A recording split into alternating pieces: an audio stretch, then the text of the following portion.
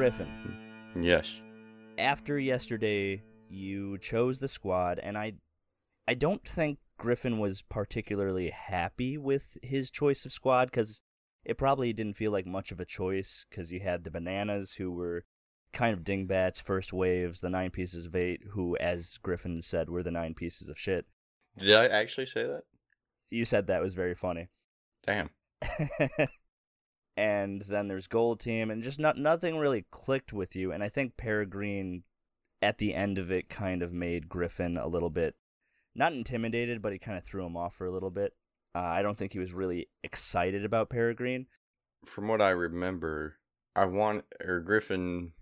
Am I talking as Griffin or third person? Well, you can talk to me as Weston about Griffin. Griffin, I think he wanted a squad that was specifically stealth, and from what I remember, Peregrine dabbled into it, but it was a lot broader thing. It did other stuff as well. So that threw him off a little bit? Yeah. Yeah, I think that makes sense then. And when you saw that Howland got his perfect squad, quote-unquote, and Baguio off the bat just found it, I think Griffin was feeling a little bit uneasy about it. And I still think he might be, depending on how you feel.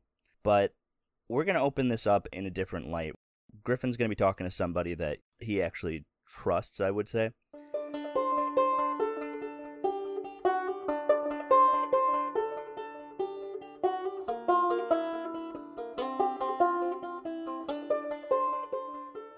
So the camera hard cuts. It's the infirmary. It's got a lot of beds scattered throughout it with curtains drawn, trying to close it off for different space for whoever's sitting in there. I think you're sitting at the end of the bed. Not at the end of the bed, but you're sitting at a chair with a bed in front of you, and there's Elijah. If you look around the room, it's not completely empty. There's lots of people just scattered around in beds and somebody going around helping them out, trying to give them medicine. But Elijah, as you know, hasn't been taking anything very well since he found out that his squad was killed in action. And the only surviving member was his buddy Martin from the Royals. And this is the first time that we have ever seen Martin. We've heard of him, but this is the first time. Elijah, you see him there. He's still in his robe that he usually wears, a static pink cloak. His hair's kind of scattered, it's messy, he hasn't really been taking a lot of good care of it. He looks tired, he's got dark circles under his eyes, and he's actually grown a beard in the time that you've been staying at the castle because he's just not really caring about his look right now. He's actually in the middle of a conversation with you, but he's looking over it at his friend Martin, who's in the bed, sleeping, of course. He's in a coma. But what you see is a Gith. It's this greenish, yellowish skin color with frecklish spots all over his body. He's got pointed ears and slits for a nose. He looks fine. His eyebrows are furrowed for some reason, like he's having a bad dream almost. But besides that, he looks peaceful. And he's got, I guess you would say, a beard on either side of the cheeks that kind of come down, almost like a Fu Manchu with no soul patch or mustache. He's bald with these I would say symbols, but they're not symbols. They're just like these little patterns over his head. Everything else, he's just wearing this robe that people give to anybody who is in the infirmary at the time. But that's just who you see in the bed. And Elijah was in the middle of the conversation, and he says, "Sorry, I forgot. What squad did you choose?" I chose Peregrine. We'll see. I'm not completely sold on him, but I'm willing to give him a chance. So I guess you met old Copper Boy, Captain Copper. I believe so, yes. Yeah, he was the robot boy. I guess I'm just a little bit more biased because, from what I'm told, they're going to take the spot of the Royals if they become the new Scouts. But they used to just be kind of the stealthy boys. They're not bad by any means. They're not a fright knot. I'm not really too worried about you. But why aren't you sold on them? It seems they do a lot more than what I wanted to do. I've done a lot in my life, and I would love to dabble in the art of stealth. You know, I've done everything else growing up, and It seems like they do a lot more than stealth and not solely on these missions. But at the end of the day, I'm part of their team. So me being competitive, I'm willing to do whatever they need me to do. And at the end of the day, whatever I want gets set aside for the greater mission. I feel a little bit selfish. I mean, you gotta be selfish sometimes. And Elijah's staring at Martin. He doesn't stare back at you, but he says, it's okay to want things, Griffin. Doesn't always have to be part of the bigger mission. I mean, I wasn't with the Royals on their last mission because I wanted to go off on my own and figure out something, and I try not to think about it, but if I was there, maybe I could have stopped whatever happened, or maybe I could be in this bed or worse. I mean, I wouldn't reflect on it. Whatever happened, happened. You can't change it. I've tried millions and millions of times to go back and change what I've done, but it's a lot of pressure on your mind and your emotional state. I mean, if you need anyone to talk to about it, I know exactly what you're going through. 2 questions, Griffin. What do you want? What would make you happy? Because for me, I was always just happy being at the castle and doing things that I wanted to change in the world. And with the Royals, it's delved me into this crisis I have in my own mind. I don't feel the same that I did. I'm guessing you definitely felt the same, but now that you've faced that and now you're here, what would make you happy again? Griffin looks down, has this huge sigh. What would make me happy is to go back and being able to save my parents. Because back then, I was just a kid. But thinking back on it, it all came down to I wasn't big enough, I wasn't strong enough. And that's why they're no longer with me. Well, you were just a kid, Griffin. You couldn't have done anything. I've thought about it. Like I just told you, I can't change it. To answer your question again, maybe just having a family of my own and being my dad, but to my son or daughter or whoever. Someone who I can share my love with, a wife, kids. I think that's my end game. He smiles and he turns away from Martin for the first time and he looks at you, Griffin, and he says, "That sounds very nice, Griffin. I never pictured you the type, but now that you say something, I think you'd be a great dad. You're a great friend after all, so..." Thank you. I guess for the second question, Griffin, and you don't have to tell me if you don't want to, but what happened to your old team? And as soon as he says that, Griffin, you recall. Oh, shit. Every single situation, every time that this has ever been brought up, and I think this is why you don't really talk about it a lot, because you always just go right back to that same night, that same memory, and it always just brings you back, no matter how many times the days have passed, no matter how many days have passed, no matter how many seconds of the day there are, it always just feels the same.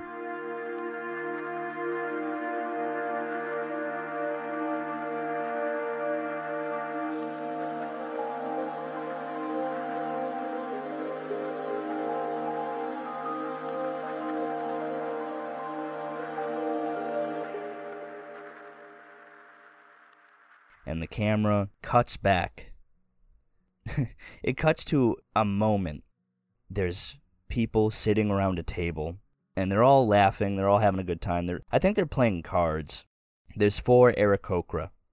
The way that we look at it, it's lit by a candle, one on this wooden table, and there's cards all around it with, I want to say, gold pieces on one end and gold pieces on the other end. And there's silver and copper pieces as well. People are laughing, and there's drinks being passed around. But there's 4 Aarakocra, And the way I can describe them is like Griffin is there, and he's an eagle Aarakocra. And we were going around the table, and there's a parrot Aarakocra, and I'm going to have to send you a picture of this one, because this is a bird type that I don't think most people recognize. Oh, is there an owl one? Did you want there to be an owl one? That'd be cool. That could be... Oh, I'd have to think of a name. But that would be cool to be his, like what I am to you, like IRL. Yeah. Like best friend, like war buddy. Okay, then instead of the cardinal, there's a parrot Aarakocra, there's an owl Aarakocra, there's an eagle Aarakocra, that's you, Griffin, and there's a Quetzal Aarakocra, and that's a picture I just sent right there. Ooh. They're all sitting around, they're all laughing, some of them are drinking. Now, I do have names, but just for help, do you have anything for this owl character? Oh. I just thought of the first one that came to mind was Hooter.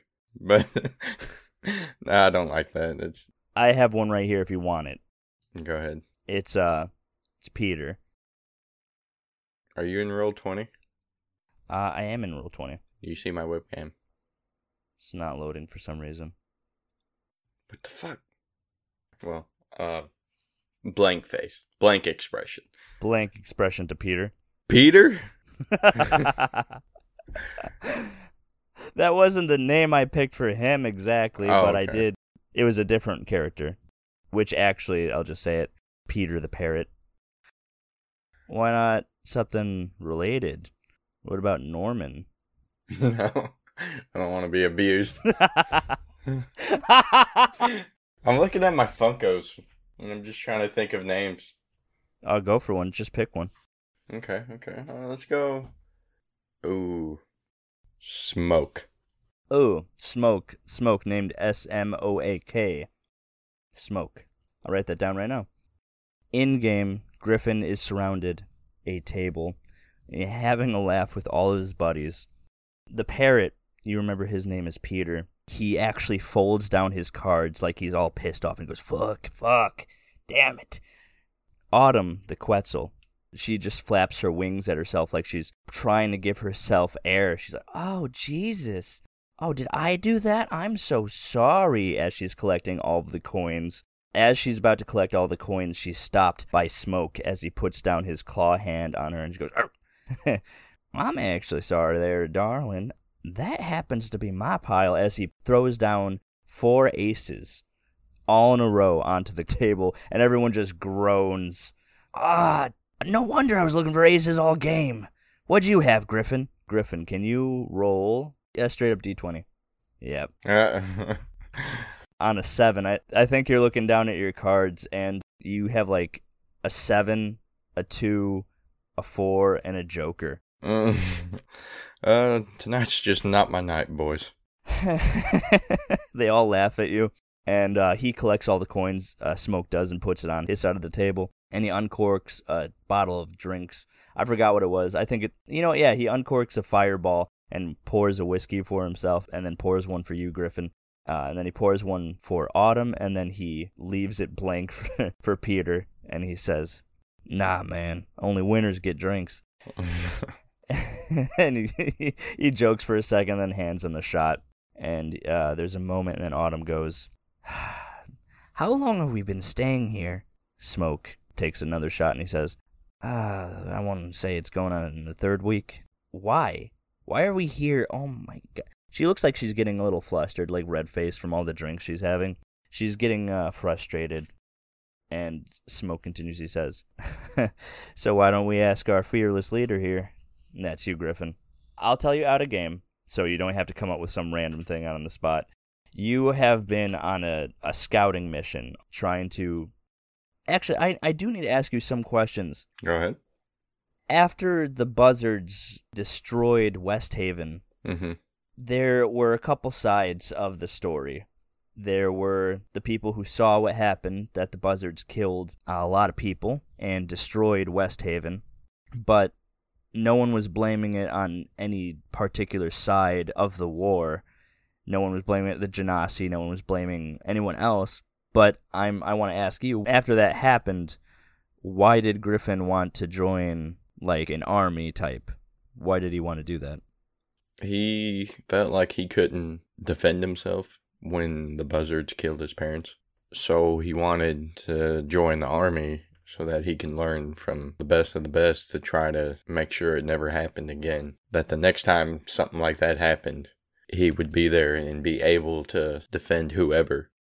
Obviously, I don't think you joined the Genasi, but I think after West Haven got, rolled, because it was a particularly based Aarakocra sanctuary up in the mountain facing the sea, I think a lot of Aarakocra were upset. And I want to say Peter, Smoke, and Autumn all joined the army at the same time that you did because they felt the exact same way, that they wanted to get stronger and they wanted to stop everything that happened from happening again. Mm-hmm. So I think that makes sense. Out of game, just telling you who these people are and like their particular skills. You're the bowman. At this moment, you haven't really trained with a sword. You're mostly just the eagle bow. You're the sniper in the sky, watching everything happen. Take shots when you can and just tell everybody what they need to know before they go in or as they're going. Smoke is the swordsman. He is the one who carries the sword. Peter is the full-on rogue. He's a real master of going in and out, trying to get there as quickly as possible. He's really silent. Whereas Autumn is just a thief. Like sleight of hand, just can instantly take something and just be gone like a shadow. Like everyone's kind of got rogue attributes here, except Smoke is the sword guy. Real quick, before we come up with the plan, I do have a question for you. Smoke has a sword. It's a short sword. But could you tell me what it looks like? Yeah, describe it for me. Oh, man. I think too much into this. What goes good with an owl? Like design and color and stuff? Yeah. A black sword. It's got these engravings on the blade, all the way down the blade. They look like swirls almost. On the hand guards of the sword, it's got 2 owl eyes engraved on each side. 1 owl eye on each side of the hand guard. And for the handle, it's not a traditional handle. It's like a talon off an owl. Some type of bone carved out to look like a talon. Is the blade straight? Or does it have a curve to it? Is it zigzag? Is it jagged? Come to a point? What are you thinking? It's just a regular straight sword. Does it get bigger as it goes, or is it just a straight up, just the same size all the way to the end? It gets smaller as it goes up to a point. Yeah, it comes right to a point. You like tap it and it goes. Feel free to add more details in it. Yeah, I think that's really good enough, actually. You described pretty much every part of the blade, so I'm happy with it. Damn. What? I just thought of a good idea. Just now. Well, we'll say it. Say it out loud. The blade is black, but it's got this really gray on top of the engravings. It kind of looks faded because it's got this paint job on it that's like gray smoke that's covering the symbols. It looks like you're looking through smoke, if that makes sense. Yeah, I'm envisioning it. You know how when people put helmets inside of that paint and then they swirl it around and then bring it back up? They got all that paint over it. That's kind of how I imagine it to kind of look. You can see the symbols, but some of it's faded out because of the smoke that looks like it's in front of it. Yeah, I like that. In the current situation right now, you guys are on a scouting mission. You're actually staking out this one particular village because you believe, or like the information that you got from your higher-ups was that this village is a front. It is a village, but people are hiding out war criminals here. The only thing that piqued your interest when you were given the assignment was that there were a few names that could have been associated with these war criminals. One of the ideas that who it could be, there's 3 names, and 2 of them didn't really mean anything to you, but the third one meant something to you, because that name was Matthias. Does that mean anything to you? Matthias? This isn't the buzzards, right? They gave you 3 names for war criminals, but war criminals weren't associated with the buzzards. But the third name, Matthias, was associated with the buzzards. because you remember that was the guy that was underneath your bed, the one who kind of staked out your house when your parents first arrived. He was the one that was there that night and killed your mother. Yeah, was he the one that dropped the bandana? Yeah. Okay. That's the reason that you're there that night. You just heard Autumn say, "Why are we even here right now?" Because she's frustrated and drunk. She knows why she's here, but she's just drunk. Well, we got some intel. At this facility, there's some people that I have a history with that are bad people. Hopefully tonight's the night we take them out. Peter takes a shot and he says, "Is it the buzzards?" And when he says that, Autumn and Smoke, they stop and they just kind of look at the table. They have had their lives uprooted the same way that yours has been because of West Haven and what happened. Well, intel has it. One of them, his name's Matthias. And I don't know if you guys know who that is. He was there the night my parents were killed. And killed my mom. As you all know. There's a beat. There's 2 beats. And then Smoke pours another shot, hands it to you. And he says, "Why don't we go out there tonight? Like, we don't have to do anything. Why don't we just go out there and stake it out? I'm not speaking for Autumn or anybody else here, but we're just sitting here cooped up. We could do something, you know? We could go out there and we could just stop this madness, you know?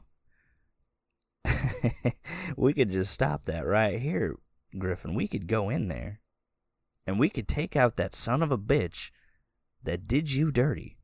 I know, Smoke. I just have this feeling in my stomach that tonight's not the night. Oh, this feeling in your stomach? What, did you have more birdseed? You know, you just get those feelings.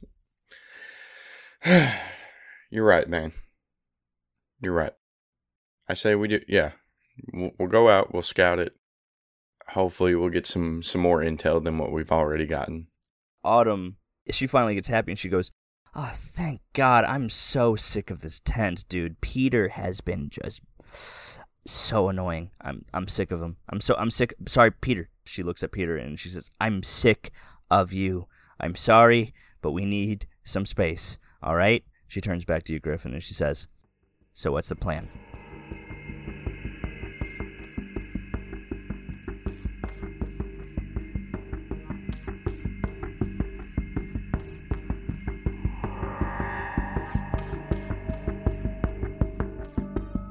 There's a silhouette that covers the moon. It's the silhouette of Griffin as he's looking down onto this village. It's dark, it's at night. This village seems to be in the middle of nowhere. It's got forest surrounding it, but very far off in the distance. And the forest that is surrounding it, it's got trees that have been broken and destroyed, like there's some type of battle that happened nearby. It just seems to be in a straight plain. As you're looking down, you see Autumn going off towards the left into the village, and you see Peter also going off into the village, but on the right, and then you see Smoke going straight on through. You got the bow at the ready. I'm trying to come up with a kind of a symbol, or a signal for all of you to be used at this moment. I want to say it's a signal of light. You guys are using light, like you see a light, it goes off. It has a bunch of series of code, kind of like Morse code, but that's the way that it can communicate you quietly while you're in the sky. What are you doing? Flying from a distance. I'm trying not to be heard, but I'm flying left and right, taking it all in, seeing if there's any guards, any traps, any choke points. Roll perception for me. Fuck! Oh, a natural 1. I don't see shit. I run into a tree. Fly into a tree, knock myself out. You actually are so far up in the sky that you can't really see too much of anything. The light coming from the village that you guys usually use as Morse code isn't really coming in too much. You can't see anything. In fact, it's a cloudy night too.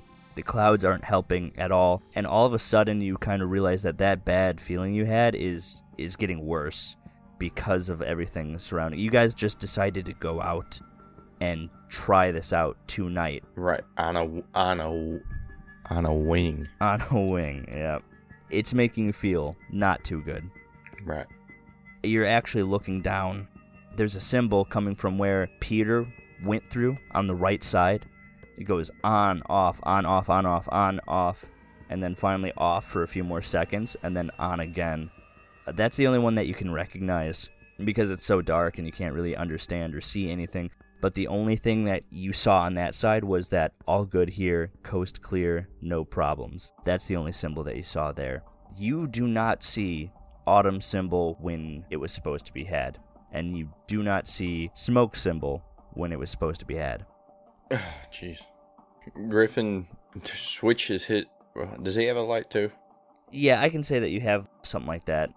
Griffin does some type of Morse code that symbolizes, like, check in, like, can everyone see me? Sound off.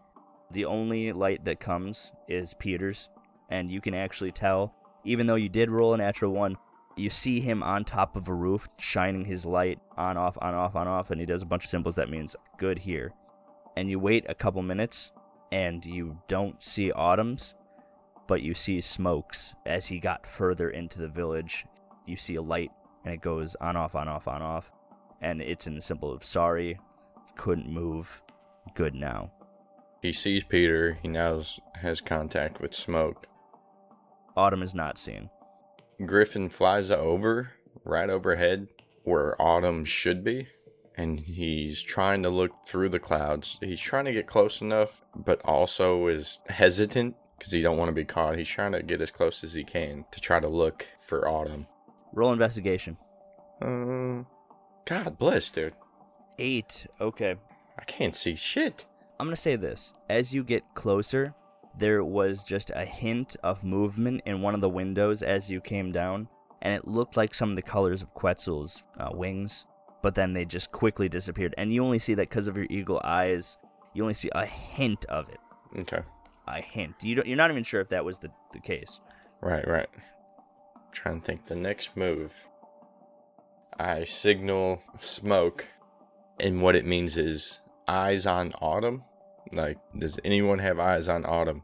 There's a light, then it goes out in the symbol of no, and that's from Smoke, and then light goes on, then off from Peter, symbol of no.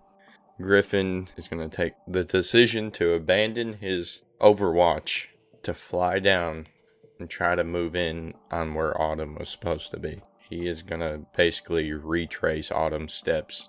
Roll a stealth. Oh, God. Okay. On a 12. 12.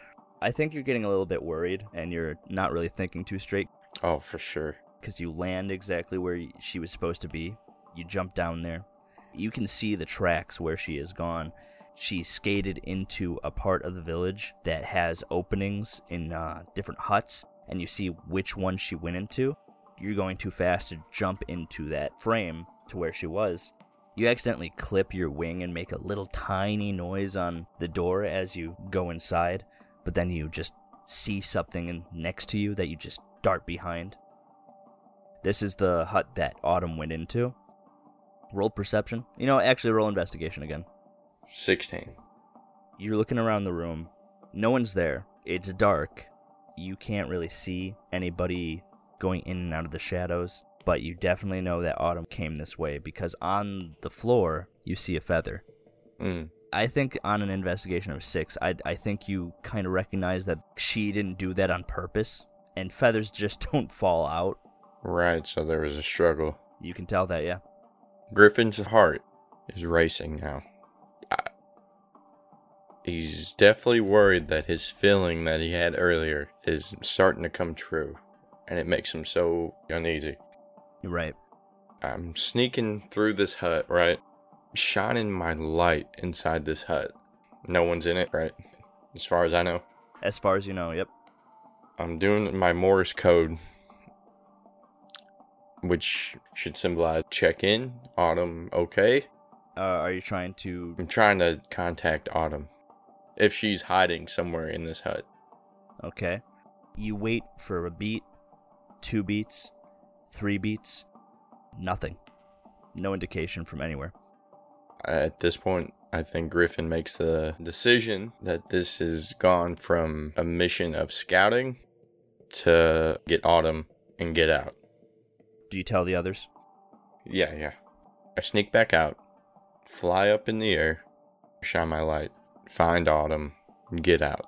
There's a bunch of lights all of a sudden from two different directions, and they mean what happened. Griffin shines his light, and it means don't know, MIA, threat level high. This is serious now. Find Autumn, get out, come back another day.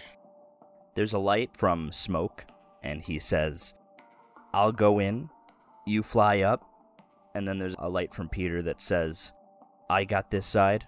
The light disappears. He just goes into the huts. Okay. Smoke told me to fly up, right? Yep. In the air, trying to get eyes on this stealthy character. Do I see any movement from anyone other than Smoke or Peter? Roll investigation. Oh, Jesus. My God, I suck. On a 9. It's in the middle of the night, so everyone should be asleep, right? That's the thought process behind this whole mission. In one of the huts, not where Peter or Smoke went, there's a light that goes on and just stays on. He sees the light, flies down to the hut, and tries to peek in one of the windows or get close enough to look inside the window. The light you see is a candle, but it's on the floor, sideways. Yeah, God. And you recognize it as one of the candles that you guys have. Do I see it's laying sideways on the floor, or do I just... No one's holding it, it's just laying sideways on the floor. At this point, this is like code red. We're getting her and getting out. It is now changed to mission number 1. High priority. Griffin flies towards the hut. Is there any open windows, any cracks in the roof? Or is the only way in is through the door? Only way through is the window. Is it open? Yeah, it's open. Griffin flies in, gets next to the window, tries to peek in. Do I have to roll something to see if I see anything inside the window? I don't think you see anything in the window except the candle. I could just say you walk in if you want. Okay. Now at this point, she don't have the candle. Oh, Autumn. Autumn, are you okay? Can you hear me? There's no response. Autumn, please. We need to get out now. Can you hear me? There's a creak from the floorboards outside of this room. You can tell it's coming from the hallway. Griffin flies up to the corner of the room and is like sitting there against the ceiling by the door. I'm going to say you go over there. You're right by the door. You're waiting for something to happen. And you're waiting long enough for you to think that there's obviously nothing that's going to happen. As you start thinking like, no one's there, there's another creak and another footstep and another footstep coming towards the door. Griffin is going to try to get out of the window, and he's going to sit right on the side of the house or the hut, trying to peek in to see if anyone comes in. Roll stealth. Dude, what? A nat 1? A nat 1. Dude, I trip as I fly out the window. I think you go for the window to try and get out of there, but you don't trip, but someone sees you and grabs at your foot. Oh, Jesus. As you go and you fall down, and instantly, this is a struggle. I need you to roll a dexterity saving throw. Okay, on a 17, you get turned around and you see a butcher's knife coming down on your face, and you just move your head out of the way as it digs into the floorboards behind you. You can't really see who the figure is, but you know it's an enemy. Right. They're trying to pull out their butcher's knife to kind of pull it back out and then slice it back down in your face. You got a split second. What are you doing? I grab his hand, or whoever's hand that's on the knife, and I try to drive it more into the floor, deeper into the floor, to try to get it stuck, and also have my hand on his hand. Roll a strength. I've always wondered how strong is Griffin? Pretty strong. He's got a +5. 15. So that's a 15. Yeah, you hold on to the butcher's knife and you grab his hand. You're holding on to his hand. You dig it farther into the floorboards. So now you have a hold of his hand. Tell me what you do. So Griffin has his hand on his wrist. With the hand that's on his wrist, Griffin grabs his thumb and puts it right there on his vein that goes into his hand. Presses in as hard as he can, which cuts the blood flow off to the hand. It weakens his hand. He loosens the grip on the butcher's knife. You actually feel him trying to push down on that, and he's basically forgot to just hold you down. And while I got his hand on that hand, I grabbed the back of his head and I put my shin underneath his neck, and I'm pulling his head against my shin to cut off the air supply to his head. Please work. You feel all his strength leave his body as there's a sigh, and then he just goes limp. Easy work. So someone was in this hut. You don't know why. I get up. I take my candle and I wave it over his face. What do I see? It's not Matthias. It is a person you don't recognize, but he has a scar over his eye. And that is one of the war criminals that you were told to come look for. Now here's the thing with Griffin. I have a chance to end this man's career right here. Do I do it? That's up to you. Oh.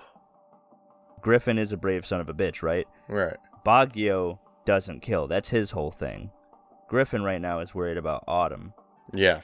I'm not saying don't kill the guy. I'm saying I'm not sure if that's your concern at this moment, but that's up to you. Right. High priority. I kind of push him off of me or whatever. Leave him be. He's passed out. I pick up the candle and I'm searching through the room. Is there closets? Is there a bed? Roll investigation. Does it matter, Deej, at this point? Does it matter? 10. Yeah, it's a normal house, right? There's closets, obviously, but there's nothing of interest. There's no other people that you can see. I pick up this war criminal and I drag him to the closet. I teabag him first. I'm kidding. Kidding. I drag him to the closet. I shut the closet door. And then I slowly walk to the bedroom door or whatever. And I slowly look out into the hallway. Is there lights on? Not that you can see. Is this the 2-story hut? Yeah, it's a 2-story hut. Now I'm on the top. 2nd story. Okay. After I put him in the closet, I search around the room, under the bed, behind stuff. Okay. Are you looking for... I'm looking for Autumn. Autumn. Are you in here, Autumn? Nothing. Okay. I go to the hallway. As you're sneaking in the hallway, I think the camera is on your silhouette as you're going down the hallway, and we see a window, and in the distance we see a light, and you recognize it as Peter's light, and he says, "Did you find her?" Morse code, flip it on and off. No. There's no more light coming from Peter as you continue doing your thing. I'm searching in all the doors on the 2nd story. I'm guessing they're all bedrooms with people in them. Oof. Are you thinking of something? I don't want to go into their bedroom. Unless I can sneak into their bedroom. You want to roll a stealth? I'll try. Ooh, yes. Nat 20. 26. Natural 20. I'm about to in and out. No one knows. Natural 20? I'll let this roll too, so let it ride. Door opens and closes really quickly. Like you didn't even open it, and you're already inside the bedroom. Do I see anyone? As you're looking around, you actually have your light out at first. You don't see anyone in the bed.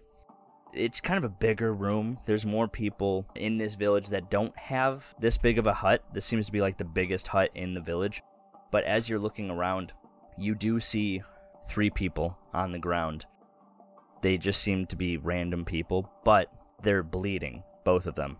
Looks like one from a big wound on their head, and another one seems to have a cut down the center of their chest. But as you're moving the candle over their bodies to see who they are, the third one you see is Autumn, laying unconscious.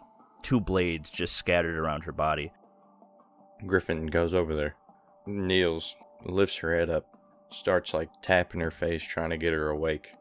Is she moving any? Is she coming to life? Or is she just completely... She's not dead. She looks woozy, though. As you pick her up, you actually notice that she has a bit of blood. It's not like a pool, but you can tell that it's sticking to the floor. You look at her, she's trying to wake up, but it's kind of like you being woken up in the middle of the night. It's not going to happen. Autumn, if you hear me, she murmurs. We're going to get you out of here. We're leaving, okay? Just stay with me. Stay with me. Another murmur. Griffin picks Autumn up and sneaks back out of the room and goes back into the room with the guy in the closet and tries to sneak out that window with Autumn. You do that. I'm not going to make you roll for it. You fly out of the window holding Autumn in your hands. Are you just flying into the sky, or...? I'm flying into the sky with her on one hand, and then having my light trying to look for Smoke and Peter, meaning fall back, get out. You shine the light. There's 1 beat, 2 beats, 3 beats. You only see 1 light. I think you even have to piece it together in your own mind, because it's not the same. It's just a light, and it goes on and off and on and off, but it doesn't finish. Okay. But what you think it might have been trying to say was trouble. Jesus. Griffin flies to a tree that's outside the hut and lays Autumn into the branches on top of the tree. Hopefully she don't fall. I make it sturdy. Murmur. Autumn, I have to go back. Murmur. Please stay with me. You're safe here. Just stay with me, please. I have to go back and help the others. Murmur. He leaves her, and he flies back to where that light was, right above it in the sky. You look down. There's no light. This can't be happening right now. This is not how it's supposed to go down. I knew I should have trusted that feeling. Okay. Come on, Griffin. You got this. We're gonna get him, get out. Everything's gonna be okay. Do you go down? Yeah, Griffin flies down to see if he can have eyes on either Peter or Smoke. You see a couple people inside of a hut. They're just standing there. They don't seem to be noticing you. I'm going to let that natural 20 ride. You look inside the hut, and you do see 2 people.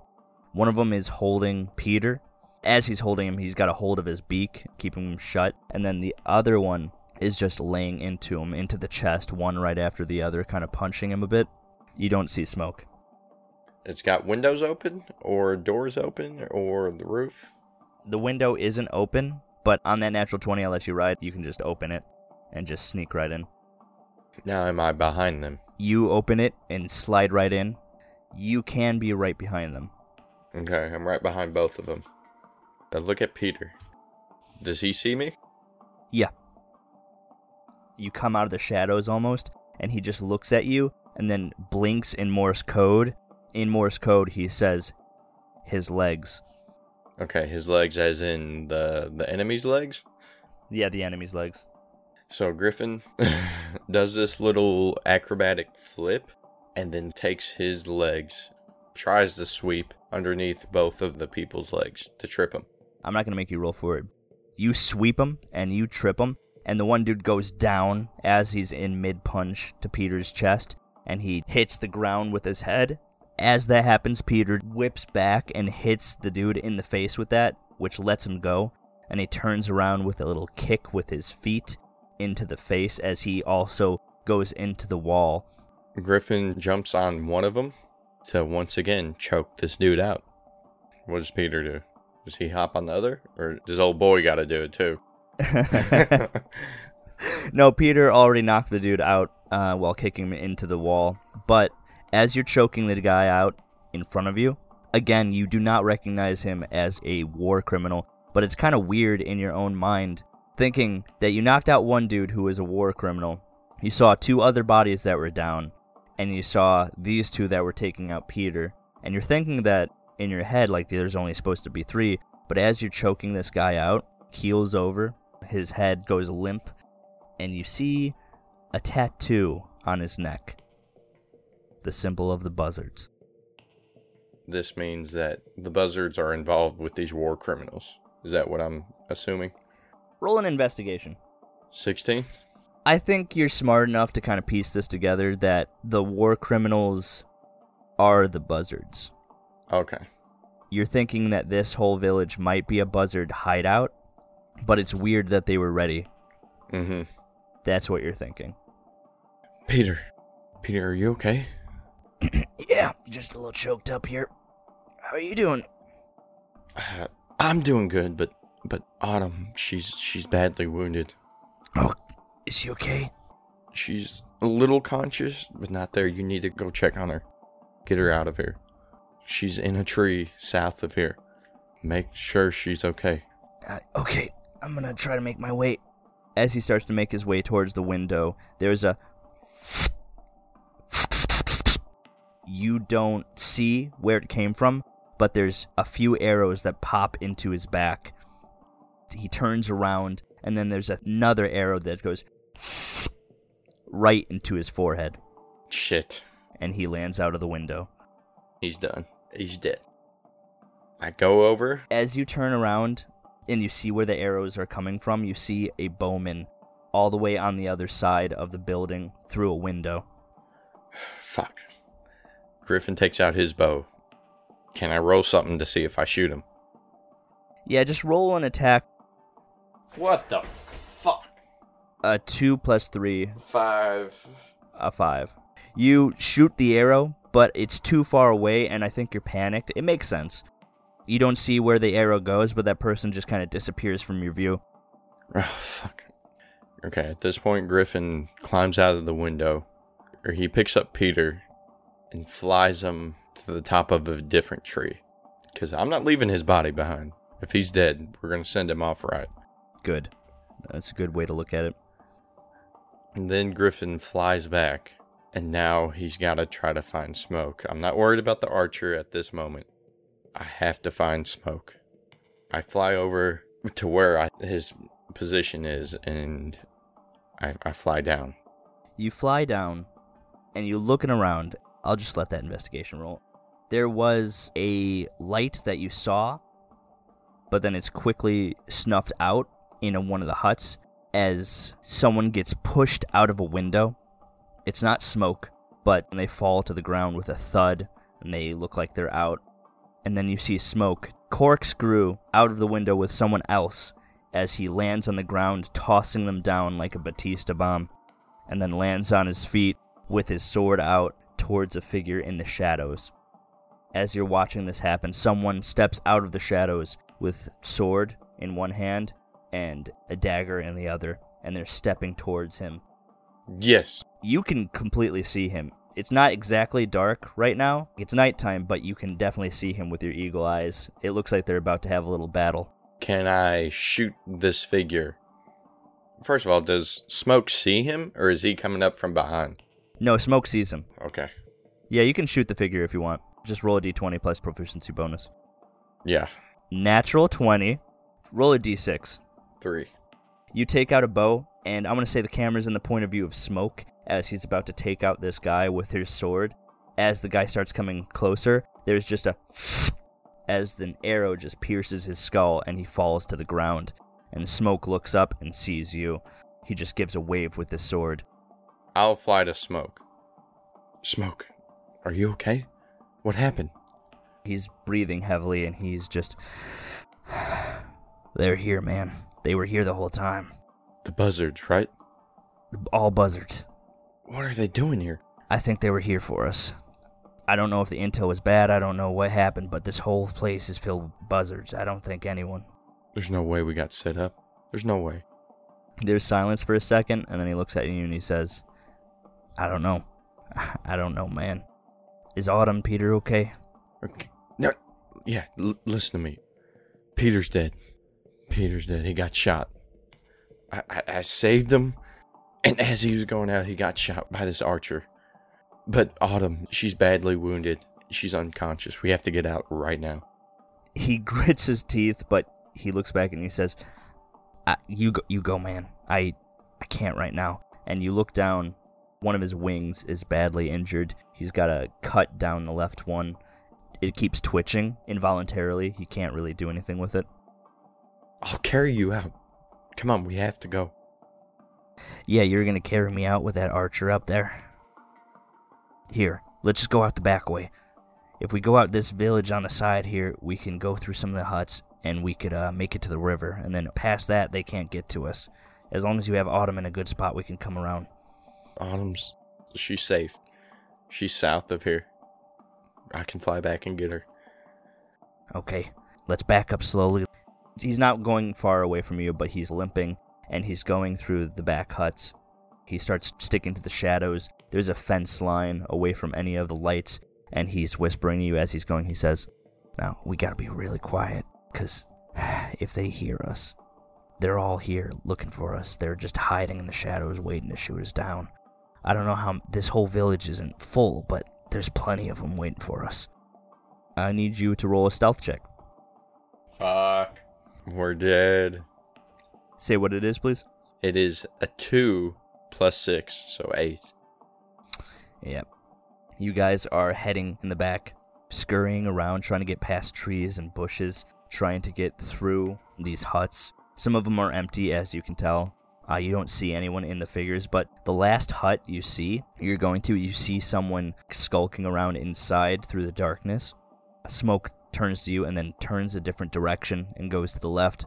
Through that section, he sees the river that is heading off into a different direction.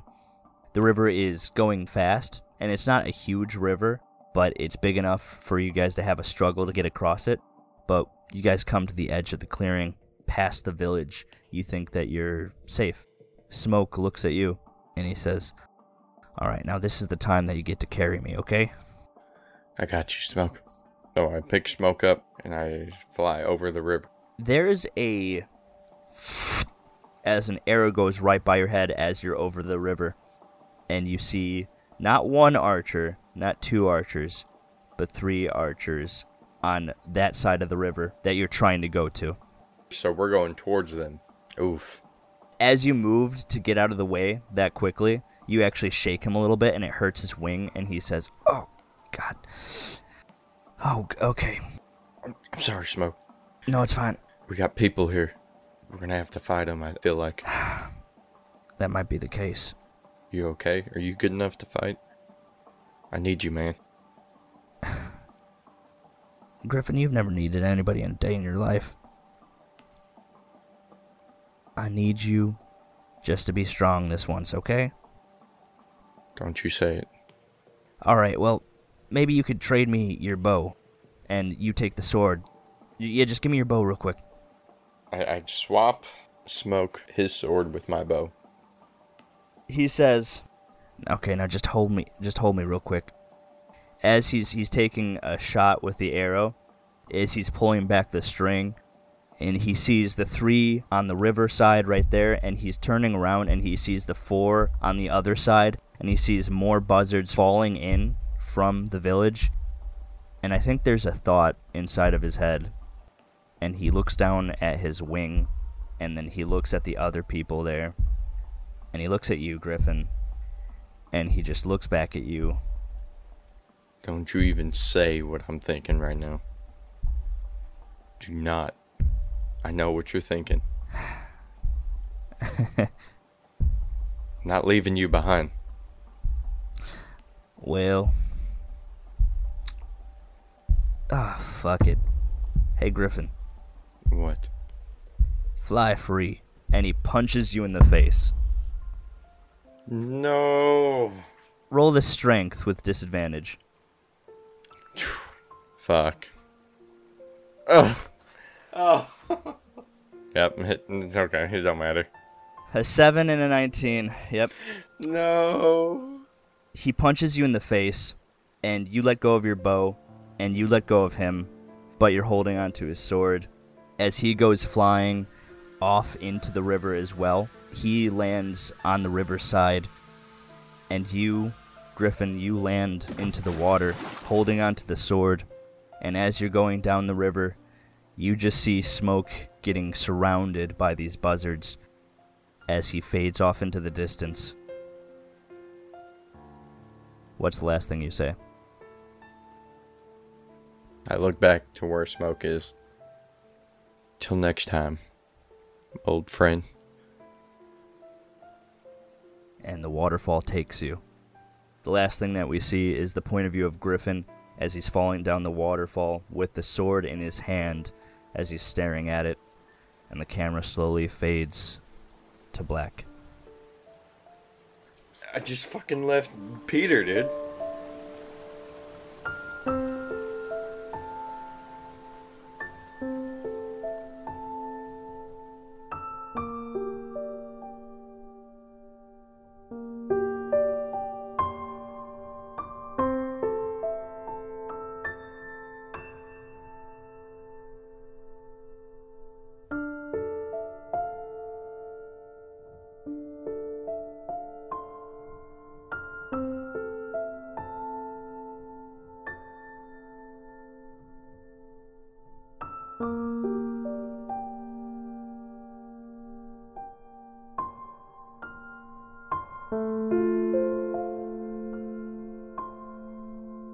We cut back to the castle. This is after the conversation with Elijah. We are with Griffin, who's staring down at his buzzard's fall, which is the sword he carries to this day. Right. Now, getting off of that sour note a little bit, there is plenty of places in the castle. Each squad kind of has a designated area. For a ghast, they kind of stick with the forge. The Fright Knots is a weird place that I don't even want to even continue or get into. But you're looking for the Peregrine. There's a little corner of the castle that's kind of barren, almost. Like there's lots of rooms, but it's above a giant hole in one of the sides where it's kind of a little bit destroyed. But Peregrine has decided to take up that area to one. They want to clean it up and try to fix that side, so they're working on that one at the moment. But they also got their own room in that general area, and it's huge. So I'm on my way to their little room. Yeah. Griffin's just slowly walking to his room with his head down, reminiscing on what happened. But he's trying to move on from it, trying to not completely move from it, but from that moment, not think about it and try to cheer up. He just walks to the room.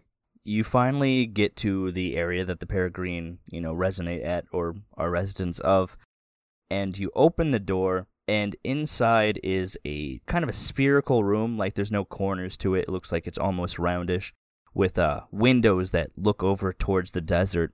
But in the center of it is a large metal contraption that goes from ceiling to floor, filled with, looks like some makeshift items. They're lit up in certain areas of it. There's buttons on it too. And Copper actually has his hand on it, and it's shaking his hand. It looks like he's doing something with it. But you see Copper, and you see McEnroe. And McEnroe was the one that you saw with Copper when you first went to Peregrine. And McEnroe is this small dwarf. Like, he's not the biggest dwarf you've ever seen. He kind of almost looks spindly, like he's a smaller version. He's not as muscular. He's got these mutton chops that go down almost to his chest. And he's got this striped jacket, almost a cloak, but it's cut off around his butt. He's staring at you, and if you remember, he was kind of angry at you. He thought you were making fun of Copper when you first met him. But he turns to you, and he says, "Oh, look at who showed up. The bird."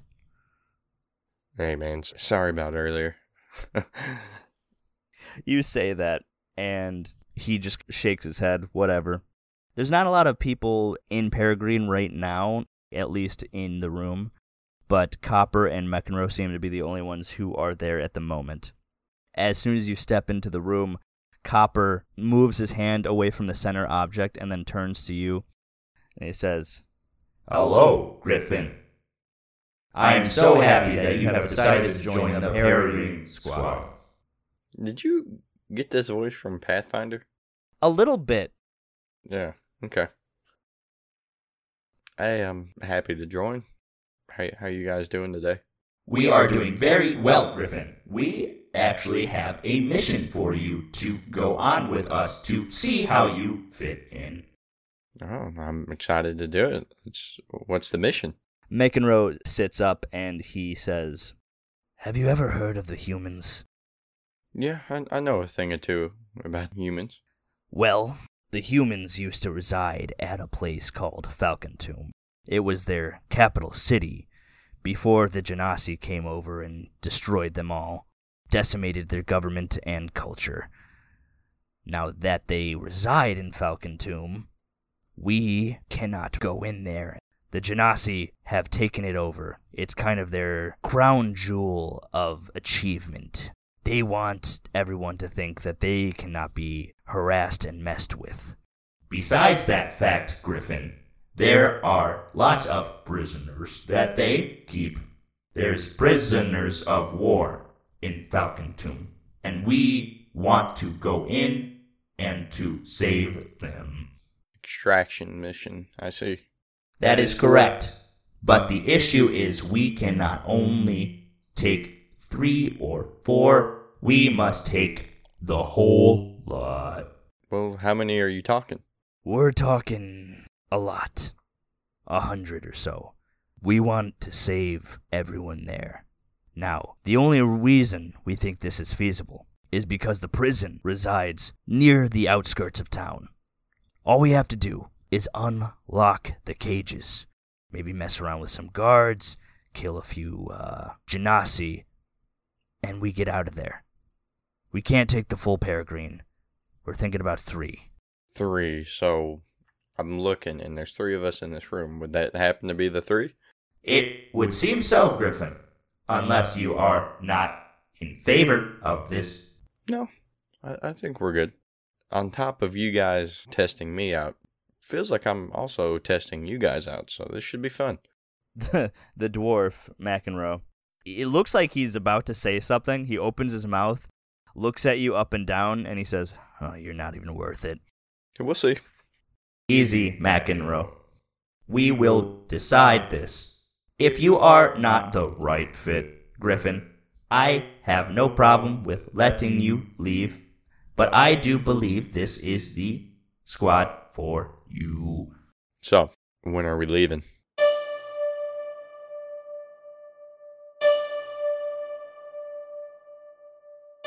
And inside the portal room is lots of dim little tiny circles that look like portals, but as they're moving around, they don't really shine anything. And then Magwell comes down and she says, "Oh, hello, dearies. Howdy, Magwell. How are you?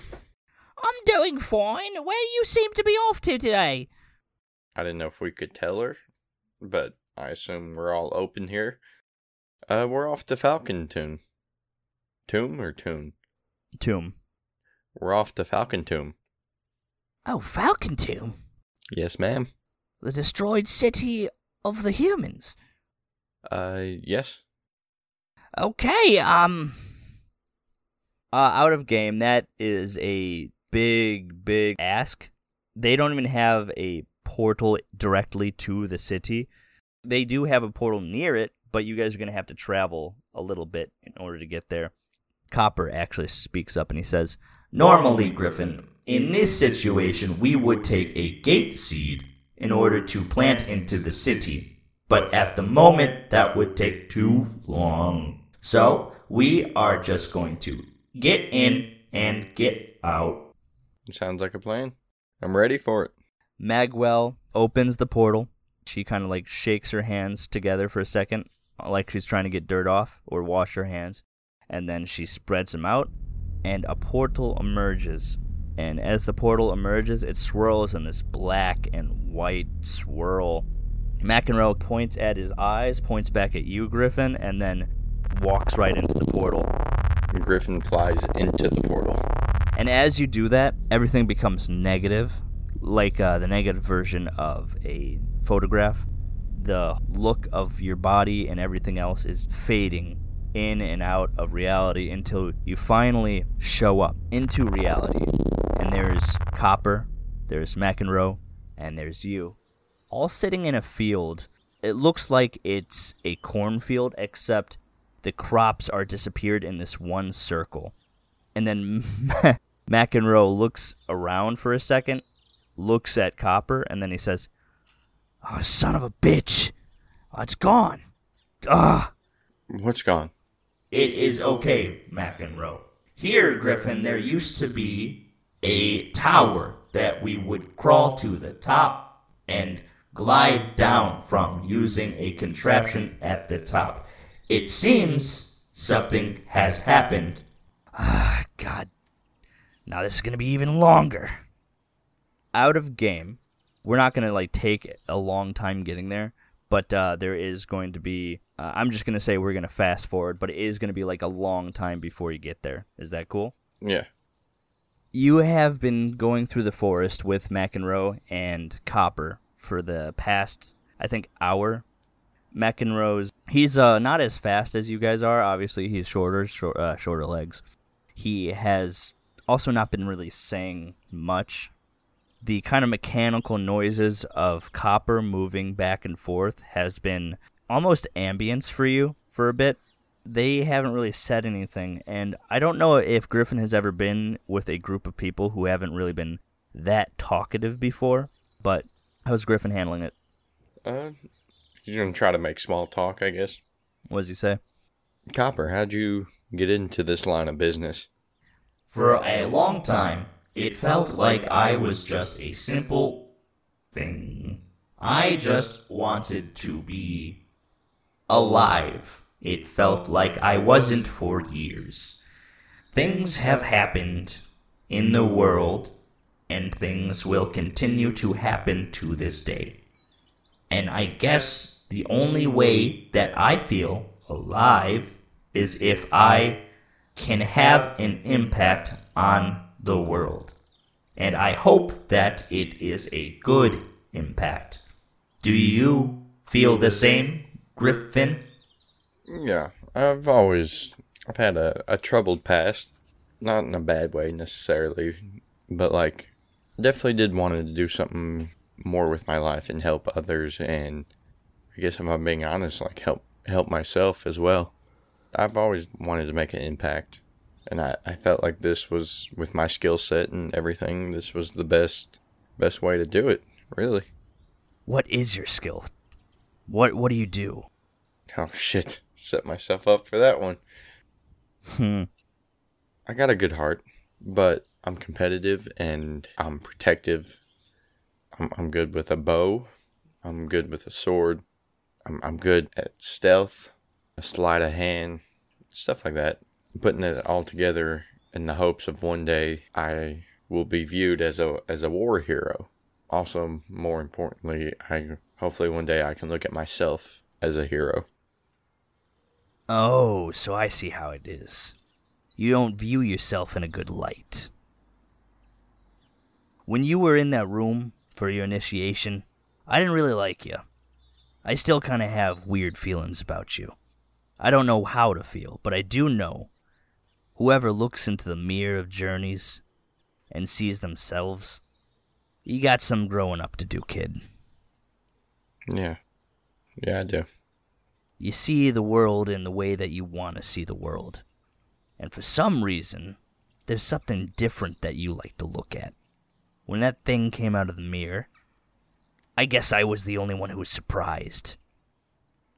'Cause when I was in the initiation, and I looked in the mirror, what came out of it wasn't myself. It was a big beast. Easy, McEnroe. You do not have to give him the eye. I know. All I'm saying is you see what you want to see. And you saw yourself. A different version of yourself, albeit. But that says some things. You're grounded. You see what's actually there. When I looked into the mirror, I had a bit of an ego death. 'Cause I realized the way I viewed myself was a lot better and stronger than most people do view me. You, on the other hand, you see the reality of things. Maybe less so, but still the reality. Is that why you got into this line of work as well? I'm just a guy that's trying to be quiet. I do what I'm good at. Right. Copper, he stops for a moment, and he looks around, and he sees a tree it's cut in half. The other side is facing towards the other direction. As he's looking at, he sees a bunch of them cut in half, almost cleanly, looking down in that direction. And he looks to you and he says, I don't suppose any of you know much about nature. No, I'm a dwarf. What'd you say? Can't say that I do. Why? Copper walks up to one of the trees, and he looks at the trunk where it was, and he eyes it for a second, and then he looks back at you, Griffin. These trees were cut with precision. No tools that we have in this modern age would be enough to suffice it. These would have to be cut very quickly and fast. Judging by where the trees have landed, and he looks around, whoever cut these things are headed off to Falcon Tomb. So, what, we got someone with a very sharp axe? What, we got a Paul Bunyan? Who is Paul Bunyan? Never mind. What, we got visitors? We got someone else? Do you want to roll an investigation on that tree? Yeah. 19 plus 1, 20. An unnatural 20. You actually walk up to the tree, and you investigate it. You look at it, you analyze it, and Copper's right. This tree trunk is cut clean.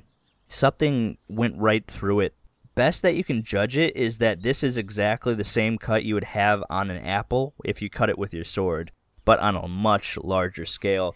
Looking at it, this thing looks like someone cut through it with a sword, and that's an impossibility for you. Can't even imagine a sword that big.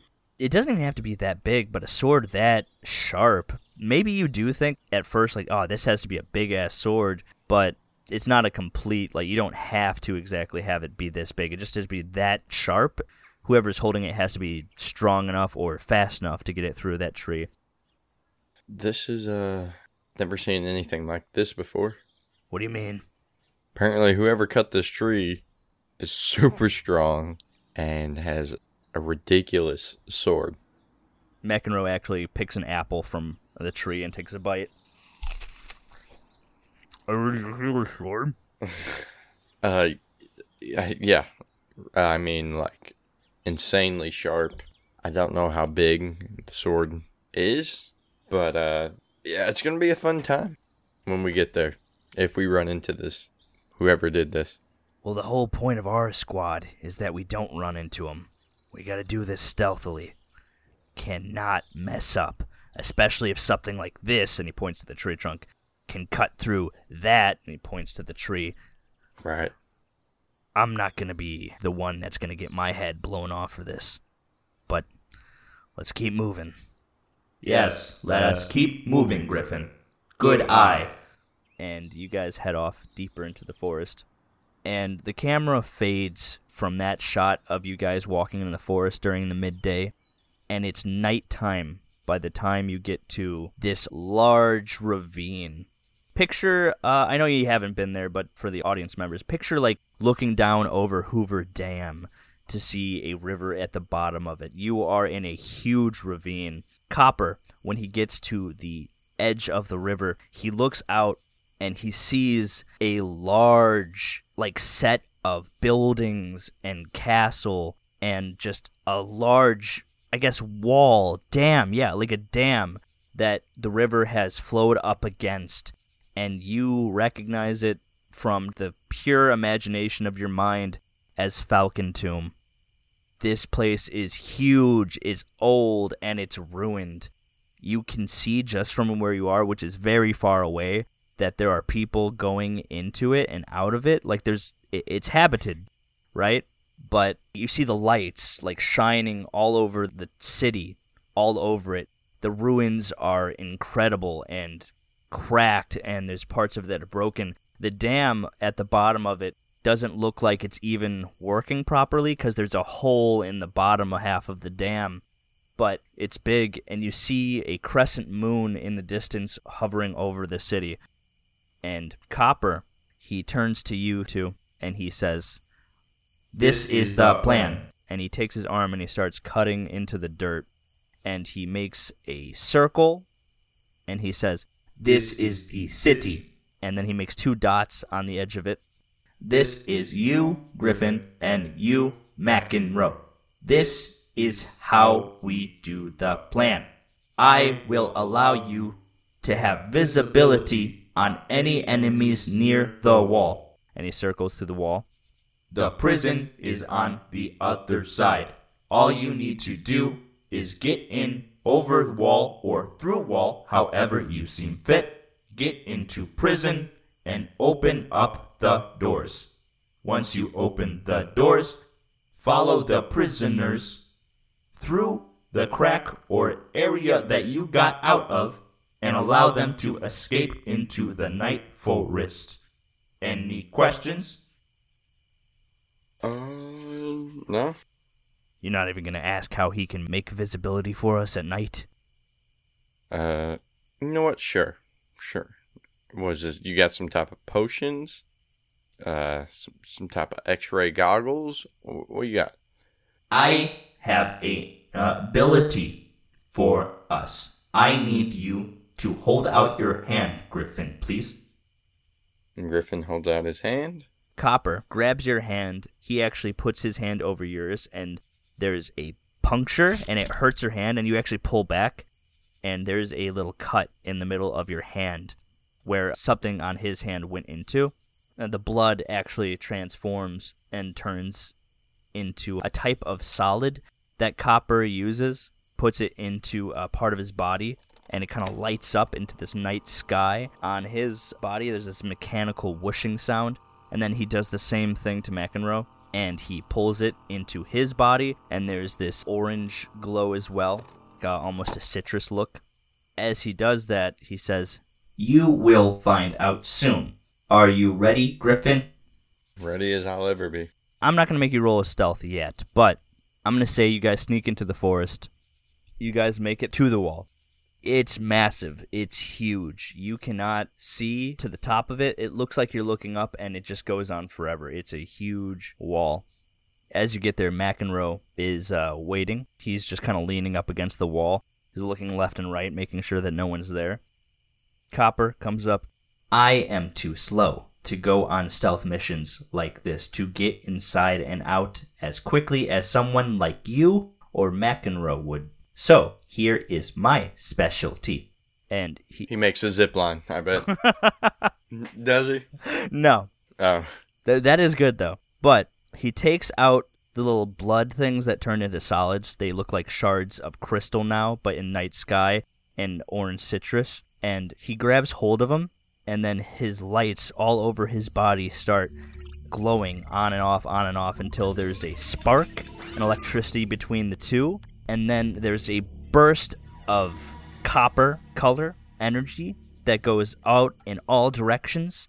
And you look inside or around, and you see through the wall silhouettes of copper people moving back and forth. And Copper says, I have a sonar ability.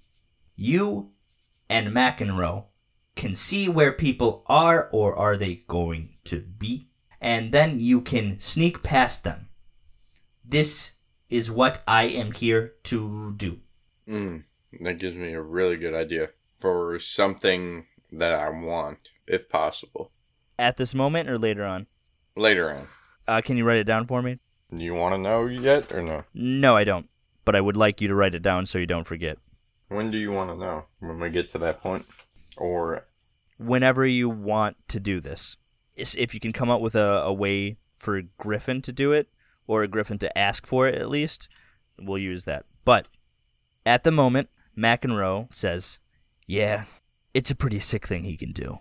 And it helps when we get to do shit like this. As for me, and he takes out a piece of, it looks like a dagger, like a really small dagger, and it doesn't look intimidating at all, but the handle has like a weird symbol on it. You can't really make it out.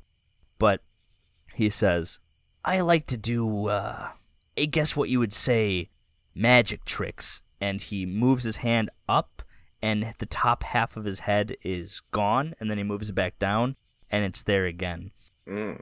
He takes the dagger, and he carves a spot off, like a triangle, from one corner to the other corner, and immediately he touches it and then pulls it back, and it's almost as if a hole has just been created. And so he says, "Time for us to get in and get out. Are you ready, bird boy?" Bird boy? Is that the best you got? Well, you got something better? What do you got for me, huh? Tiny? I've heard it all. He's a dwarf, isn't he? Alright, little 2-inch Punisher.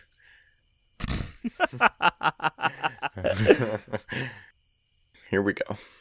You start going down into the tunnel, and as you're going down there, you look back and you see Copper, and he's just waving you along as you disappear into the darkness of the tunnel. Now I need you to roll stealth. Okay, come on. Daddy needs a new pair of shoes. Shit. That's 12. On a 12, you are going down the tunnel, and it's dark for a moment, and then there's light that you see coming up from one of the ceilings. There's light coming down, and you can see where it is coming from. McEnroe is whispering, but he says, "Okay, I think that's where we can get in." Do you move it? Yeah. You put your hands up, and you grab whatever that thing is. It looks like a manhole cover would, except there's little holes in it for where light can come out, and you push it up, and you move it out of the way. And stealthily, you look up, look around. It's lighter in here. You can't see anybody. But then all of a sudden, there's another burst of copper aura energy that shines through. And you see people, but they're nowhere close to where this little space is. So you think that you should be safe getting out right at this moment. Griffin climbs up out of whatever this is. We're coming from the ground, right? Yeah. Are we in a hallway? At this moment, you are in a room. It looks like the showers. So Griffin climbs up out of here. He looks back down and grabs Macro's hand to help him out. He grabs it, gets pulled back up. Once he gets up there, he sees that the light of the aura is fading, so you can't see where everybody is at this moment. But he pulls out a little sheet of paper on the ground, and he starts pointing at directions on the map, and he says, "Okay, so we are here," and he points to the showers, and he says, "We have to get through these stages, go down 3 flights of stairs, and we gotta make it to the dungeons. That's where they're holding all the prisoners. Now here's the thing, and I probably should have asked you this. How do you feel about killing?" It's not something I enjoy doing, but whatever has to be done, has to be done. That's a good answer. We cannot afford to be caught, so if anyone sees us, do not let them escape. Kill them on sight, or at the very fucking least, incapacitate them. Damn. So, I'm gonna go left, you're gonna go right. We just need to snake around, try to get to the dungeons as quickly as possible. I'll probably beat you there, so I'll have a pot of coffee when you get there. Okay. Okay. That was just a snide little jab. I figured that. He says, "Are you ready?" Let's do it. Okay. The next time Copper releases that energy, we go on 3. Try to get past any of those guards as much as possible. Okay? Okay. And then as he says that, 5 seconds go by, and then there's another burst of aura energy, and he says, "Go." Wait, you said on 3. I forgot. I wasn't ready. Door opens. You see where people are through the walls, and you know that you have 15 seconds of a window to know exactly where everybody is. So I need you to roll a speed in order to avoid everybody and to get farther down the landing. Speed? What is it? Where the hell is that? Oh, speed 25 out of 50. Oh, no. I'm, Athletics? Yeah, let's do athletics. Sorry, I'm thinking of a different system. I could do acrobatics, athletics. Do athletics. Acrobatics is doing flips. Flips and shit. Damn it, dude. 12. Okay. I'm going to roll for McEnroe. This is to see who gets there first, especially with these bursts of energy. Oh, no. Okay. Oh, shit, dog. Nat 1. Please. Nat 20. What the? He's there, dude. He's gone. I look behind. I just see smoke. So in that 15 seconds, you don't get too far. Yeah. I'm going to have to kill some dudes. You get far enough where the light is fading away the energy, and you have two places that you can hide at this moment. There is a locker to the left that is open, and to the right there is just a room that has an open door. What are you doing? I'm going in the locker, dude. And I'm shutting the door. You get into the locker. There's a couple moments that go by. Man, this takes me back to my high school days. There's a couple moments go by. There's some footsteps that go past the locker, and then another few moments go by, and then there's another burst of copper energy. You can roll athletics again. Okay. Another 12. Slow and steady wins the race. That's what I'm saying. I'm gonna roll for McEnroe. Nat 1. Okay, I think that can slow him down. But you're going down the hallway. There's people on the left and the right as well. I think there's a lot more people on this way, but you get into the first staircase. Now you can run down the staircase, or you can fly down it, down the center of it. Are you going to fly down it? Yeah, I wanted to.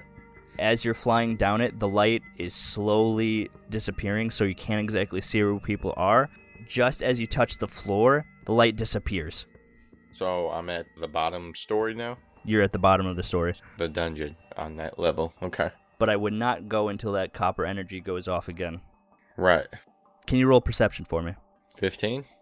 You can't hear it completely, but down the hallway you do hear sounds of grunts.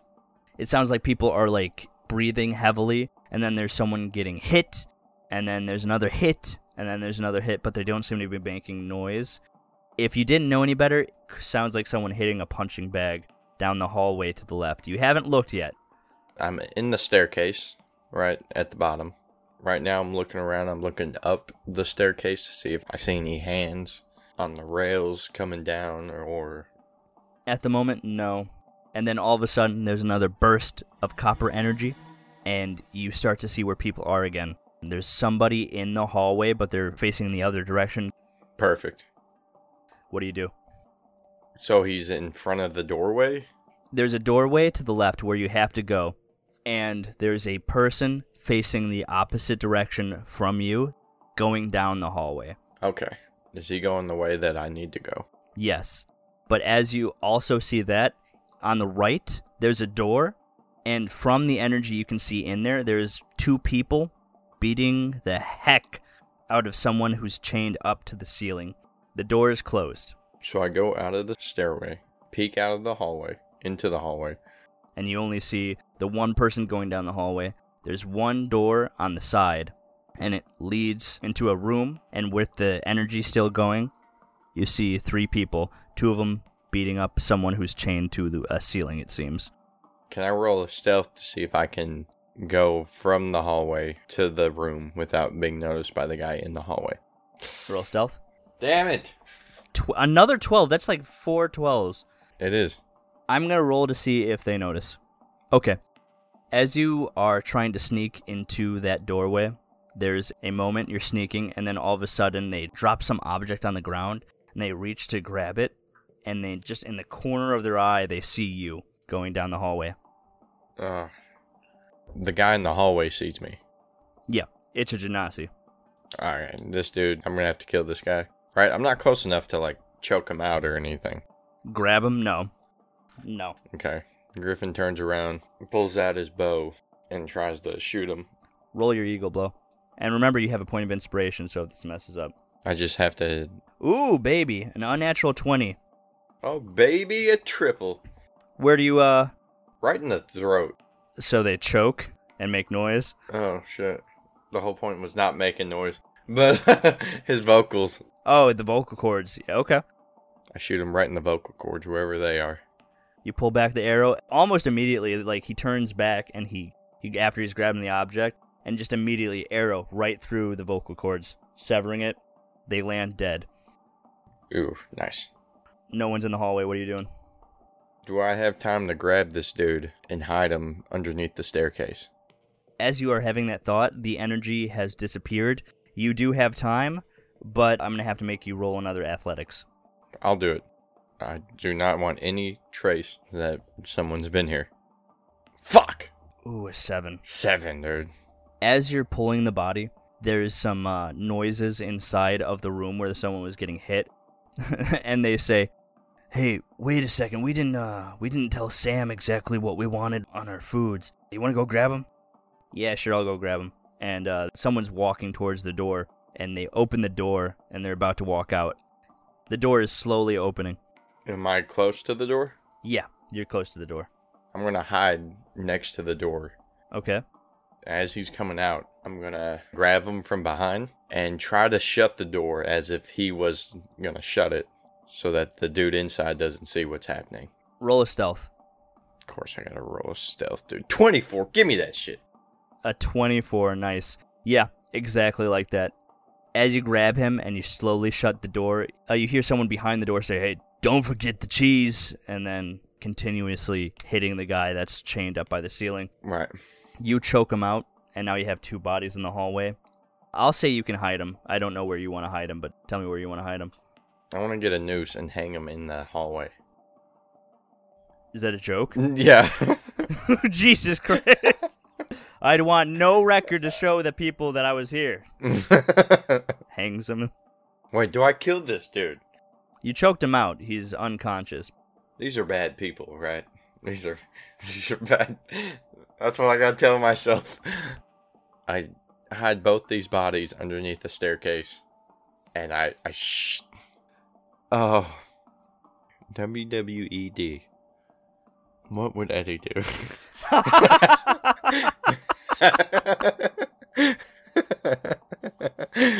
I don't want to kill this guy. That's not the... Griffin don't want to kill, but like... What if there's repercussions, dude? Right. What if he wakes up? There's always repercussions. He did just get choked out immediately, so I'm not sure if he even saw you. That would suck, dude. Imagine how scary that is. Fuck. You know what? Do I have anything to tie him up with? Am I wearing anything do I find anything? Not that I can see in your thing. You know what? You can say that you tear up their cloak or something like that. Their clothes, yes. So I tied this dude's hands and feet. I mean, the first guy, he had to get it. He got it. He's dead, yeah. Yeah. The second guy, I put them both underneath the staircase. I put a gag over his mouth. I tie his eyes. I put a blindfold on him, and I tie his hands and feet.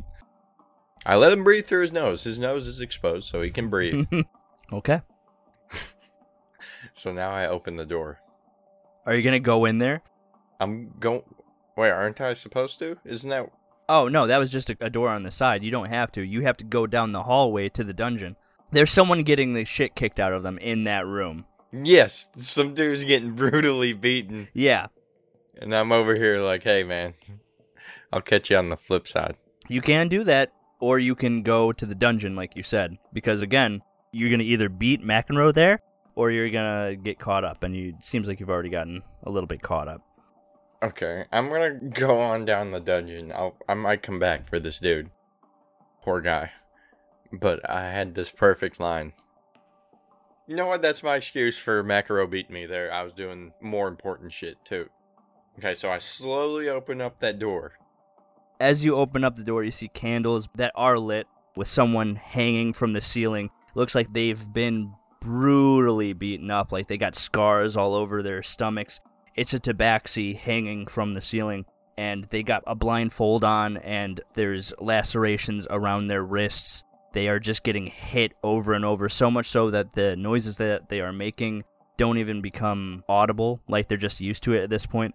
But there's a Genasi, just one right over there, just beating him into the chest.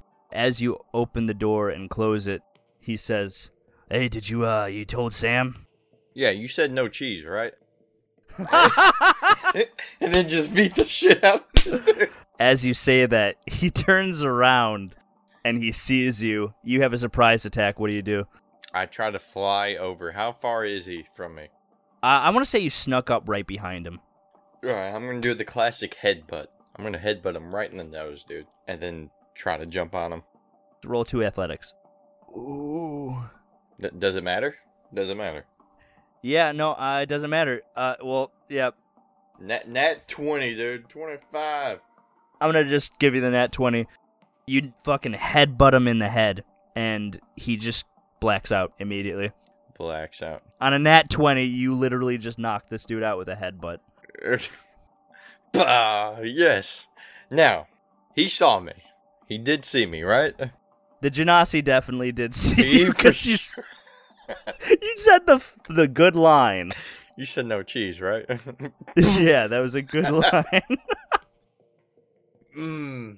So he's knocked out on the ground. You have a choice to kill him or not. I'm gonna have to kill him. I'm going because he saw me. Oh. Why is it so easy for Ed to make these decisions? Oh, yeah, you don't think I worry about that every single day? We did a 4-hour campaign yesterday where he literally killed it. He killed everybody he came in. He killed everybody and a child. What? He killed everyone and a child. For good reason or for whatever? Well, the kid had was patient 0 of this plague, so. Oh, he had to. Yeah. You're just like, for good reason? Oh. Damn, dude. Dude, I have something sadistic that I could do. Is it a Griffin thing, though? I don't want to kill, right? So I want this guy to live. I don't want to kill unless I have to. Right. But what if I just, snipped his vocal cords? Oof. That's what I'm thinking. Like, he couldn't say what I looked like. I guess he could draw it out. But he also wouldn't die. But that's, like, going too far with the whole vocal cords.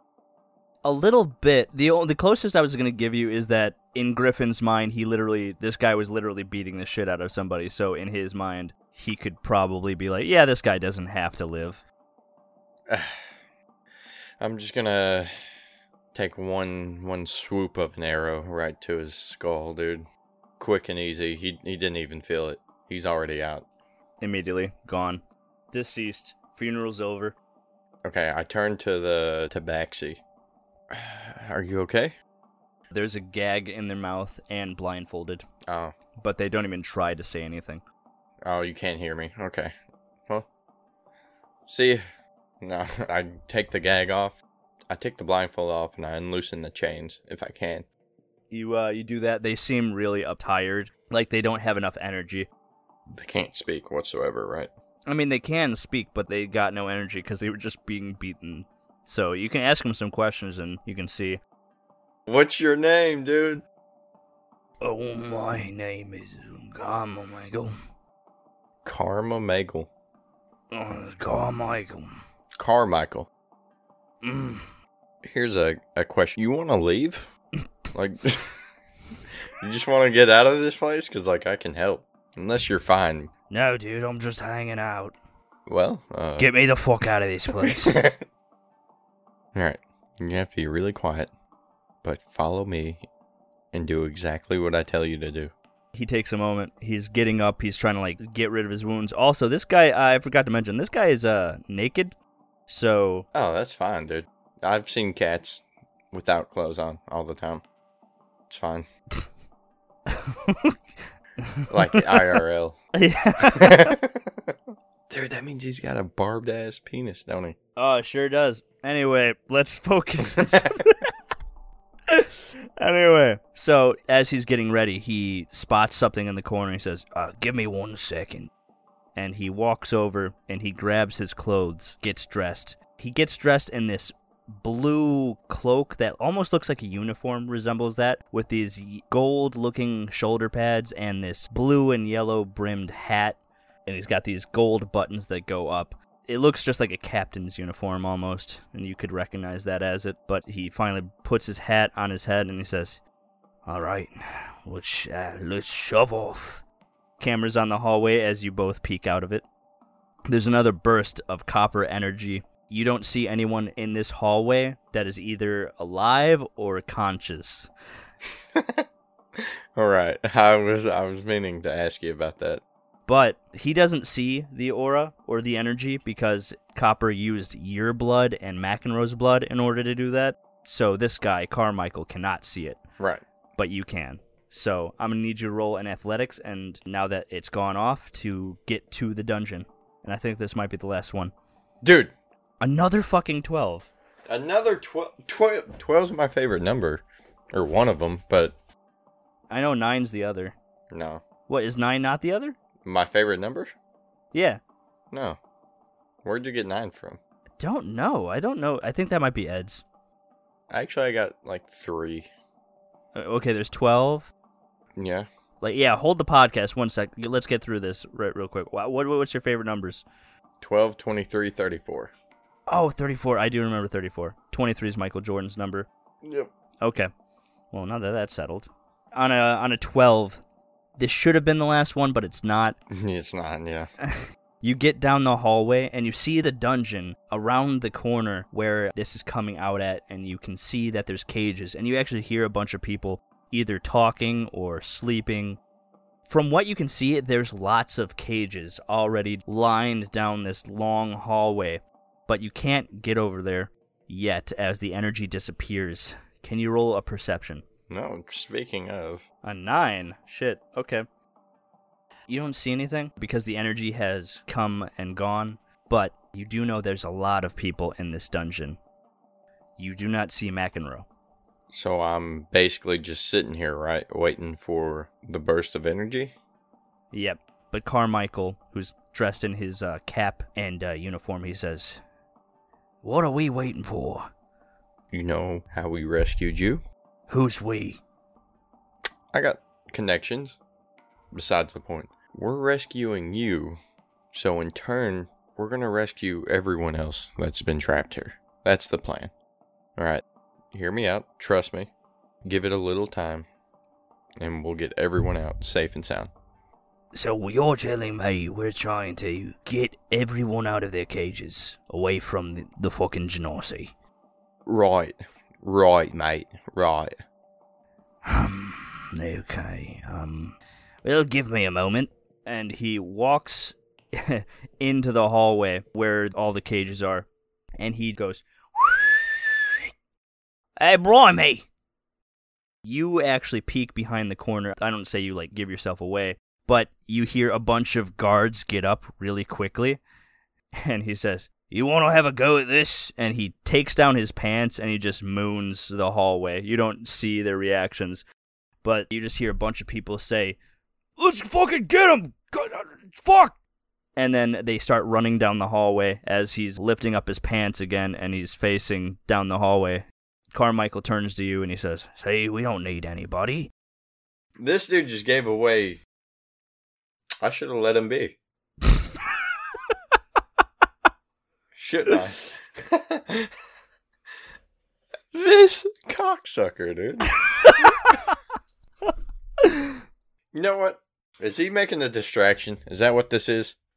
Does he have good intent behind this? You want to roll an insight? 18. He definitely had good intentions behind doing that. He wasn't just trying to, give you away.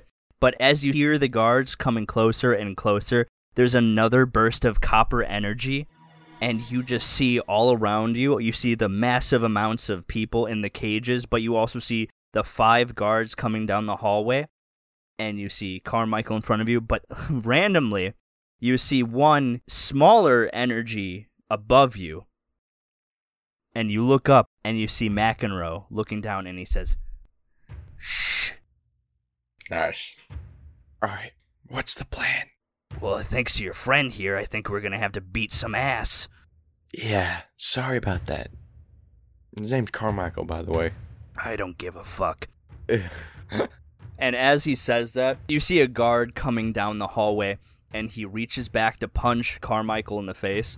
And as he goes for that, Carmichael leans out of the way really quickly and then goes back and then bites down on the guard's arm, who screams, and he tries to go in for another punch as another guard tries to sweep out his legs. And as the other guard goes to sweep out Carmichael's legs, he grabs the guy's arms in his mouth and does a backflip with them, so the guard on the bottom just moves and whiffs on the legs, and Carmichael lands on the dude, who's now on the ground, biting the shit out of his arm. And he turns to you, Griffin, and he says, "Well, don't just stand there, grab one." And then he bites down harder and punches the dude on the ground. No, there's 4 other guards. What do you do? I jump out and take my arrow and try to shoot one of them right in the neck. Roll an eagle bow. 21. Damn, son. See, I think you're just getting it when it matters, you know? Yeah. You hit him in the neck, you hit one guard down. That guard is dead, but the one that just whiffed on his legs tries to grab your talon on the ground and pull you up. He's trying to pull you closer to him, so he's trying to grab the leg and pull you up to throw you back down on the ground.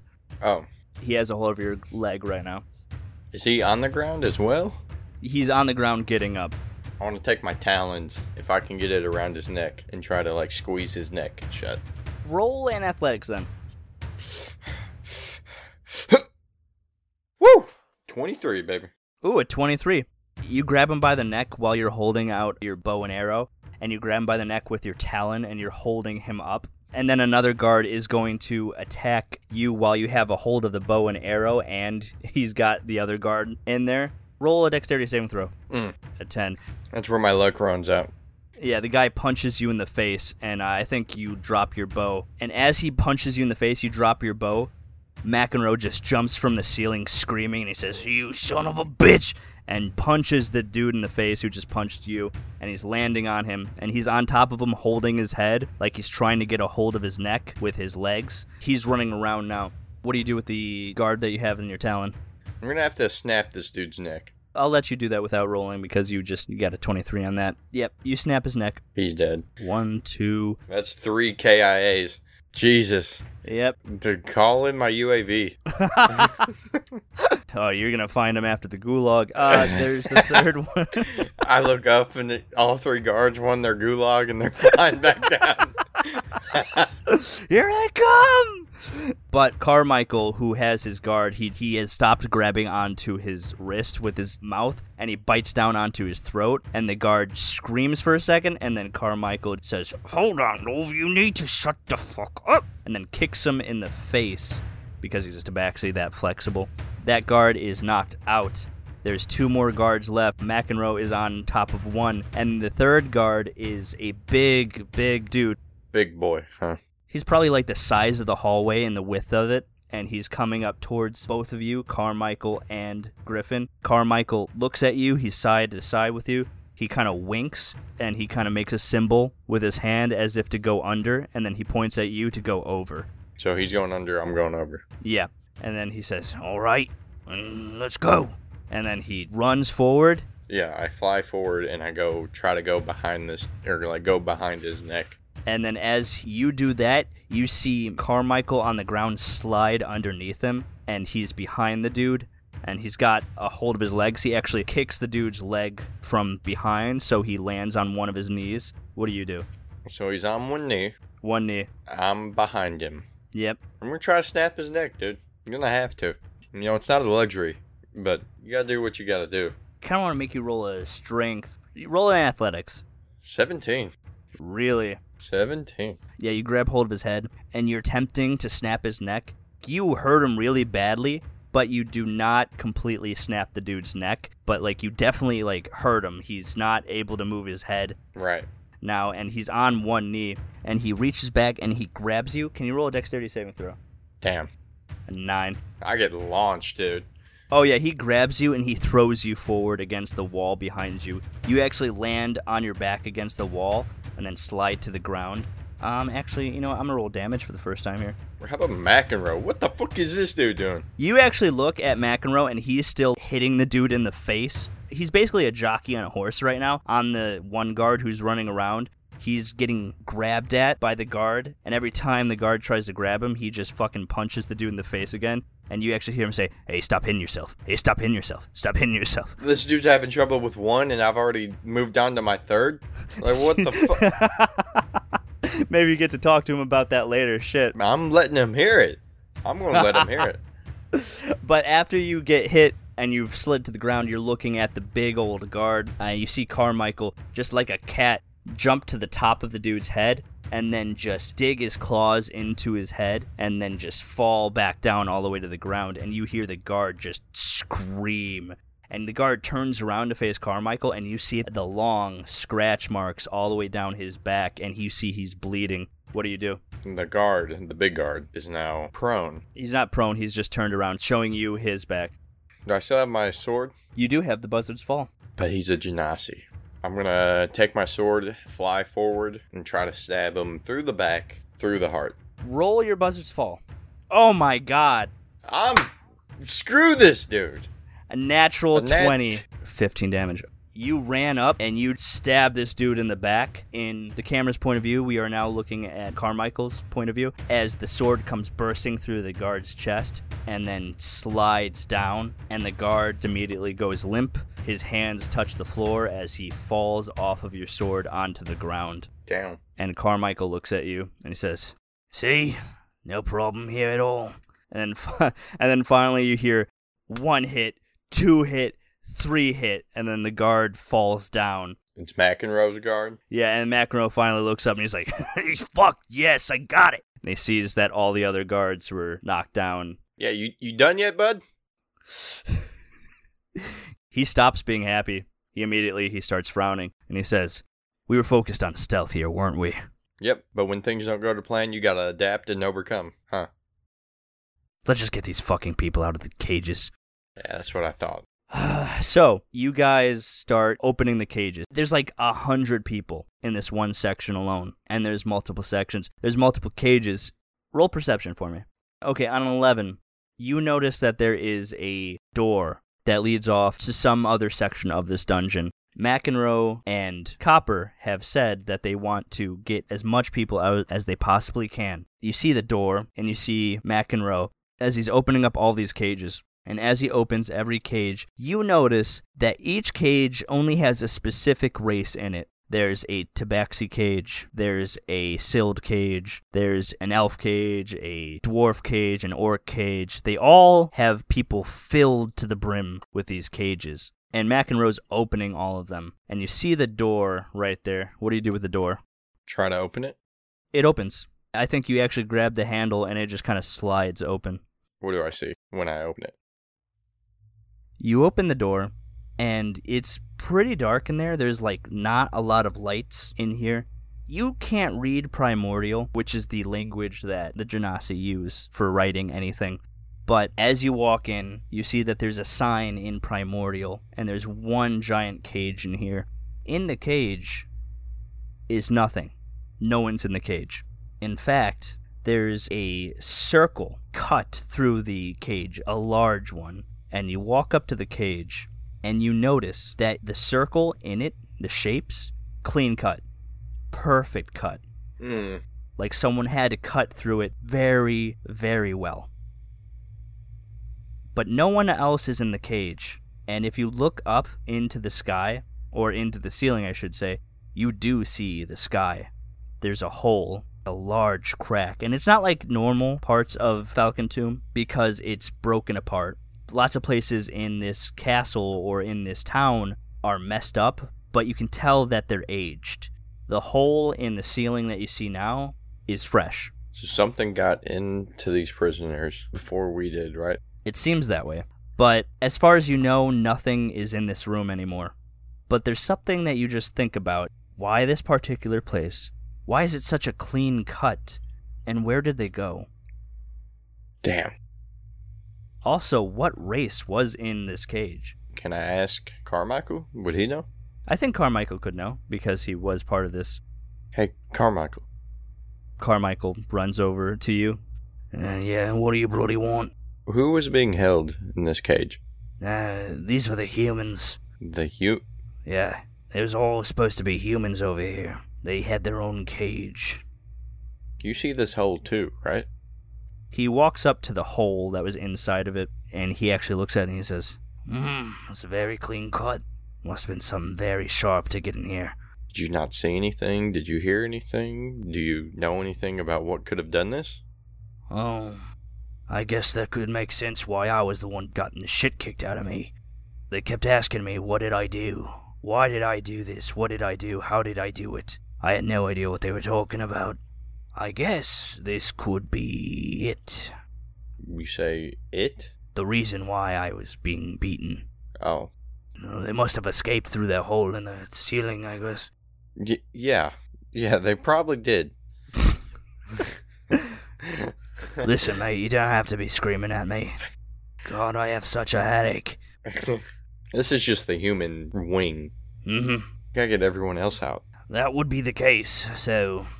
They only have the human cages here because they did some sick shit to them. The Genasi, they are a bit ruthless when it comes to trying to conquer. Anytime they've had a human, they've broken them down, broken their spirit, and did a lot of shit to them, you know, mate. Wasn't good. Right. So now, no one's left, right? In this cage, no. In this cage. No humans, no one. Is there any other races being held? He said just the humans are here. He meant like just this wing, or like in Falcon Tomb, it's just humans? Just in that wing. Out of game, if there were any humans in Falcon Tomb, they would have been brought to that cage. Well, since the humans are no longer here, seems to me that we'll have to get everyone else out and then worry about this last, trying to figure out what happened to these humans. No, I mean, okay, mate. Well, I have a question for you, though. What do you want? Who the hell are you? Part some type of rebellion? Where'd you come from? Where'd you serve? Just a good old farm boy. Do I want to tell this guy my story? Probably not. Probably not, you just met him. Yeah, I was gonna say. Don't worry about my backstory. Maybe at a later date when I get to know you better, I'll tell you. But just know that everyone that's here helping you has good intentions. Well, I'll drink to that. McEnroe comes up and he says, All right, all the cages are done. Time to move out. If any of these guys get caught, it's not my fault. We tried our best. Let's get the hell out of here. I guess I'll just go out the way I came. We can cut to, you get out of the dungeon, you follow everybody kind of goes one by one through the tunnel, and we're outside of the wall. You see Copper, as we see just a lot of people coming out of the tunnel and then into the forest as they run away. Families, loved ones, they're all just so happy and scared and upset, but they're all running off into the night. And Copper looks at you, Griffin, and he says, We did a very good job, Griffin. You did a very good job. I appreciate it, Copper. I couldn't have... That's right. We did a very good job. Isn't that right? As he slaps you on the back. Yeah.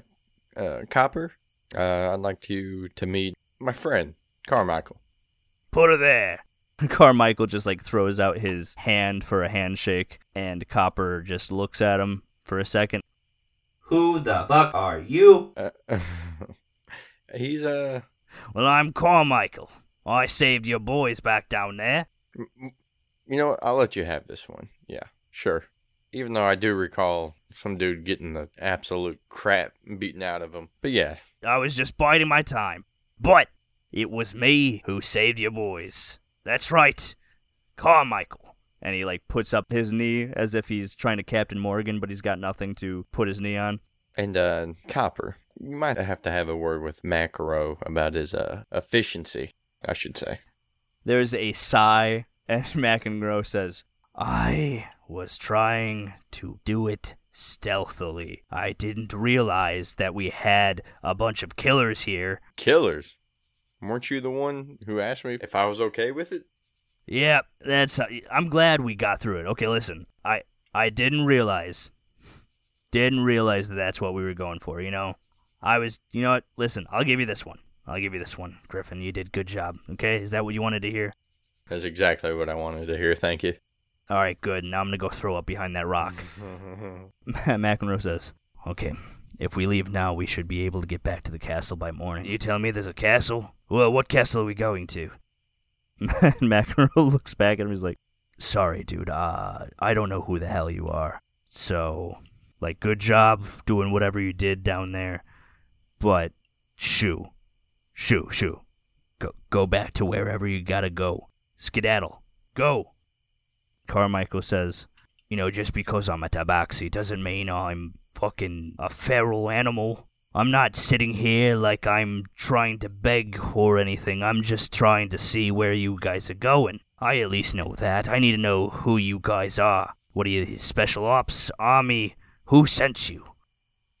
I don't know if I want to say it. Then you don't have to say. You do not need to know who we are. I may not know who I have to fucking bloody know, but I want to. Listen, guy. Go away. Go the fuck away. Go back to your family. Well, I don't have a family, huh? I was down there for 5 years getting beaten. You think I like that? Where do I have to go? Back to the dungeons, probably. Come on. Just take me with you. How about this? If we need you again, we'll be in contact with you. Here, take this, and I give them a map. It's to Jacoby. Go there, find you a place, tell them you know me.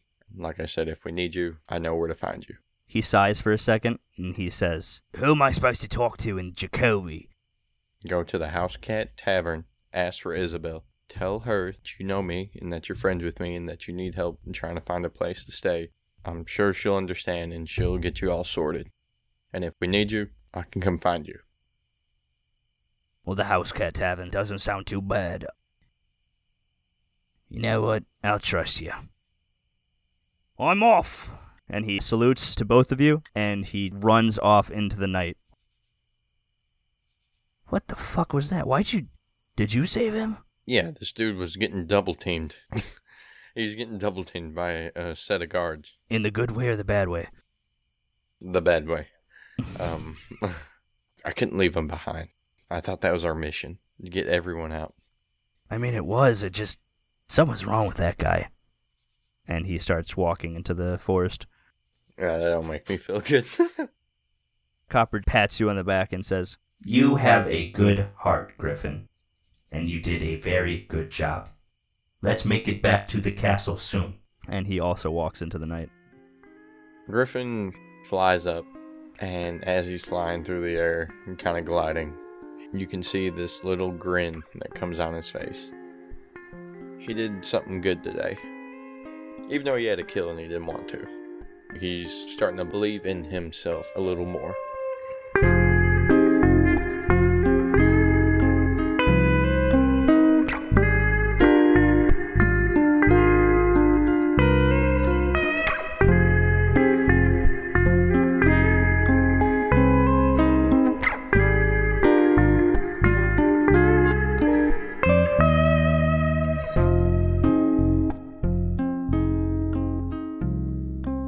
Cut back to the castle. It was daytime. It was like dawn when you guys finally made it back to the gate seed that opened up and allow you access back into the portal room. You leave the portal room. McEnroe left, went off into the night, back into his room. The only one left with you is Copper, who walks with you back to your room. He finally gets back to the door where you're going back into your room, and he says, So, Griffin, how did you like the mission today? It didn't go as planned, as most missions probably don't, but I enjoyed it. It made me feel good. Felt like I was doing the right thing. I see a future with this team. If you care to have me, that is. There's a beep, beep, beep, beep, as in he's happy. Griffin, I think this would be the perfect fit for you and the perfect fit for us. And he takes out that little crystal thing he used to make... In my hand? Yeah, the little crystal thing that was made out of your blood. And there's a moment where he smushes it slowly together. And as he pulls back, he takes out his hand and it twists. So there's a different mechanism besides his hand. It glows red hot for a second. And then he steams it onto the crystal. And he pulls back. There's smoke for a second. And then he hands you the crystal that is in night sky crystal color. And on the front of it, there's an emblem of a bird, the symbol of the peregrine. And he hands it to you. This is the symbol of the peregrine, kind of like a badge. If you wish to be, it is yours. I would gladly accept, Copper. Thank you for giving me the opportunity to showcase myself, and I really do appreciate everything that you're doing. I thank you as well, Griffin. And he turns around and starts walking away. And the last thing he says to you before he walks away was, Anybody would be lucky to have you. and then he just walks off down the hallway. Griffin nods, smirks, and closes his fist around the badge. And the last thing that the camera sees is Griffin holding the badge in his hand as the camera pans up past his bandana on his bicep into the eyes of Griffin. And for once, they soften.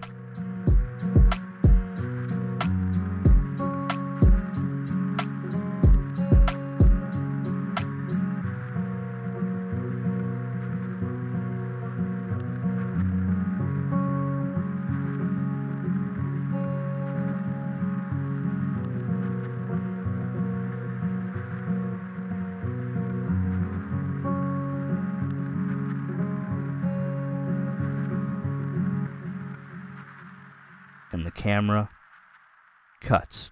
Damn, I feel like a woman. Ba ba ba da da da. Someone's eating an apple. I'll edit that part out, but continue. Okay, out of game. Yeah. First thing that came to my mind when he asked me for that, What? suicide. He was just gonna right With an Under- arrow. right underneath the chin, dude. Oh Jesus! I know he has to die, right? I know, or maybe just throwing that out here. I'd leave him behind, say, and maybe in the future, where we're at right now, real time.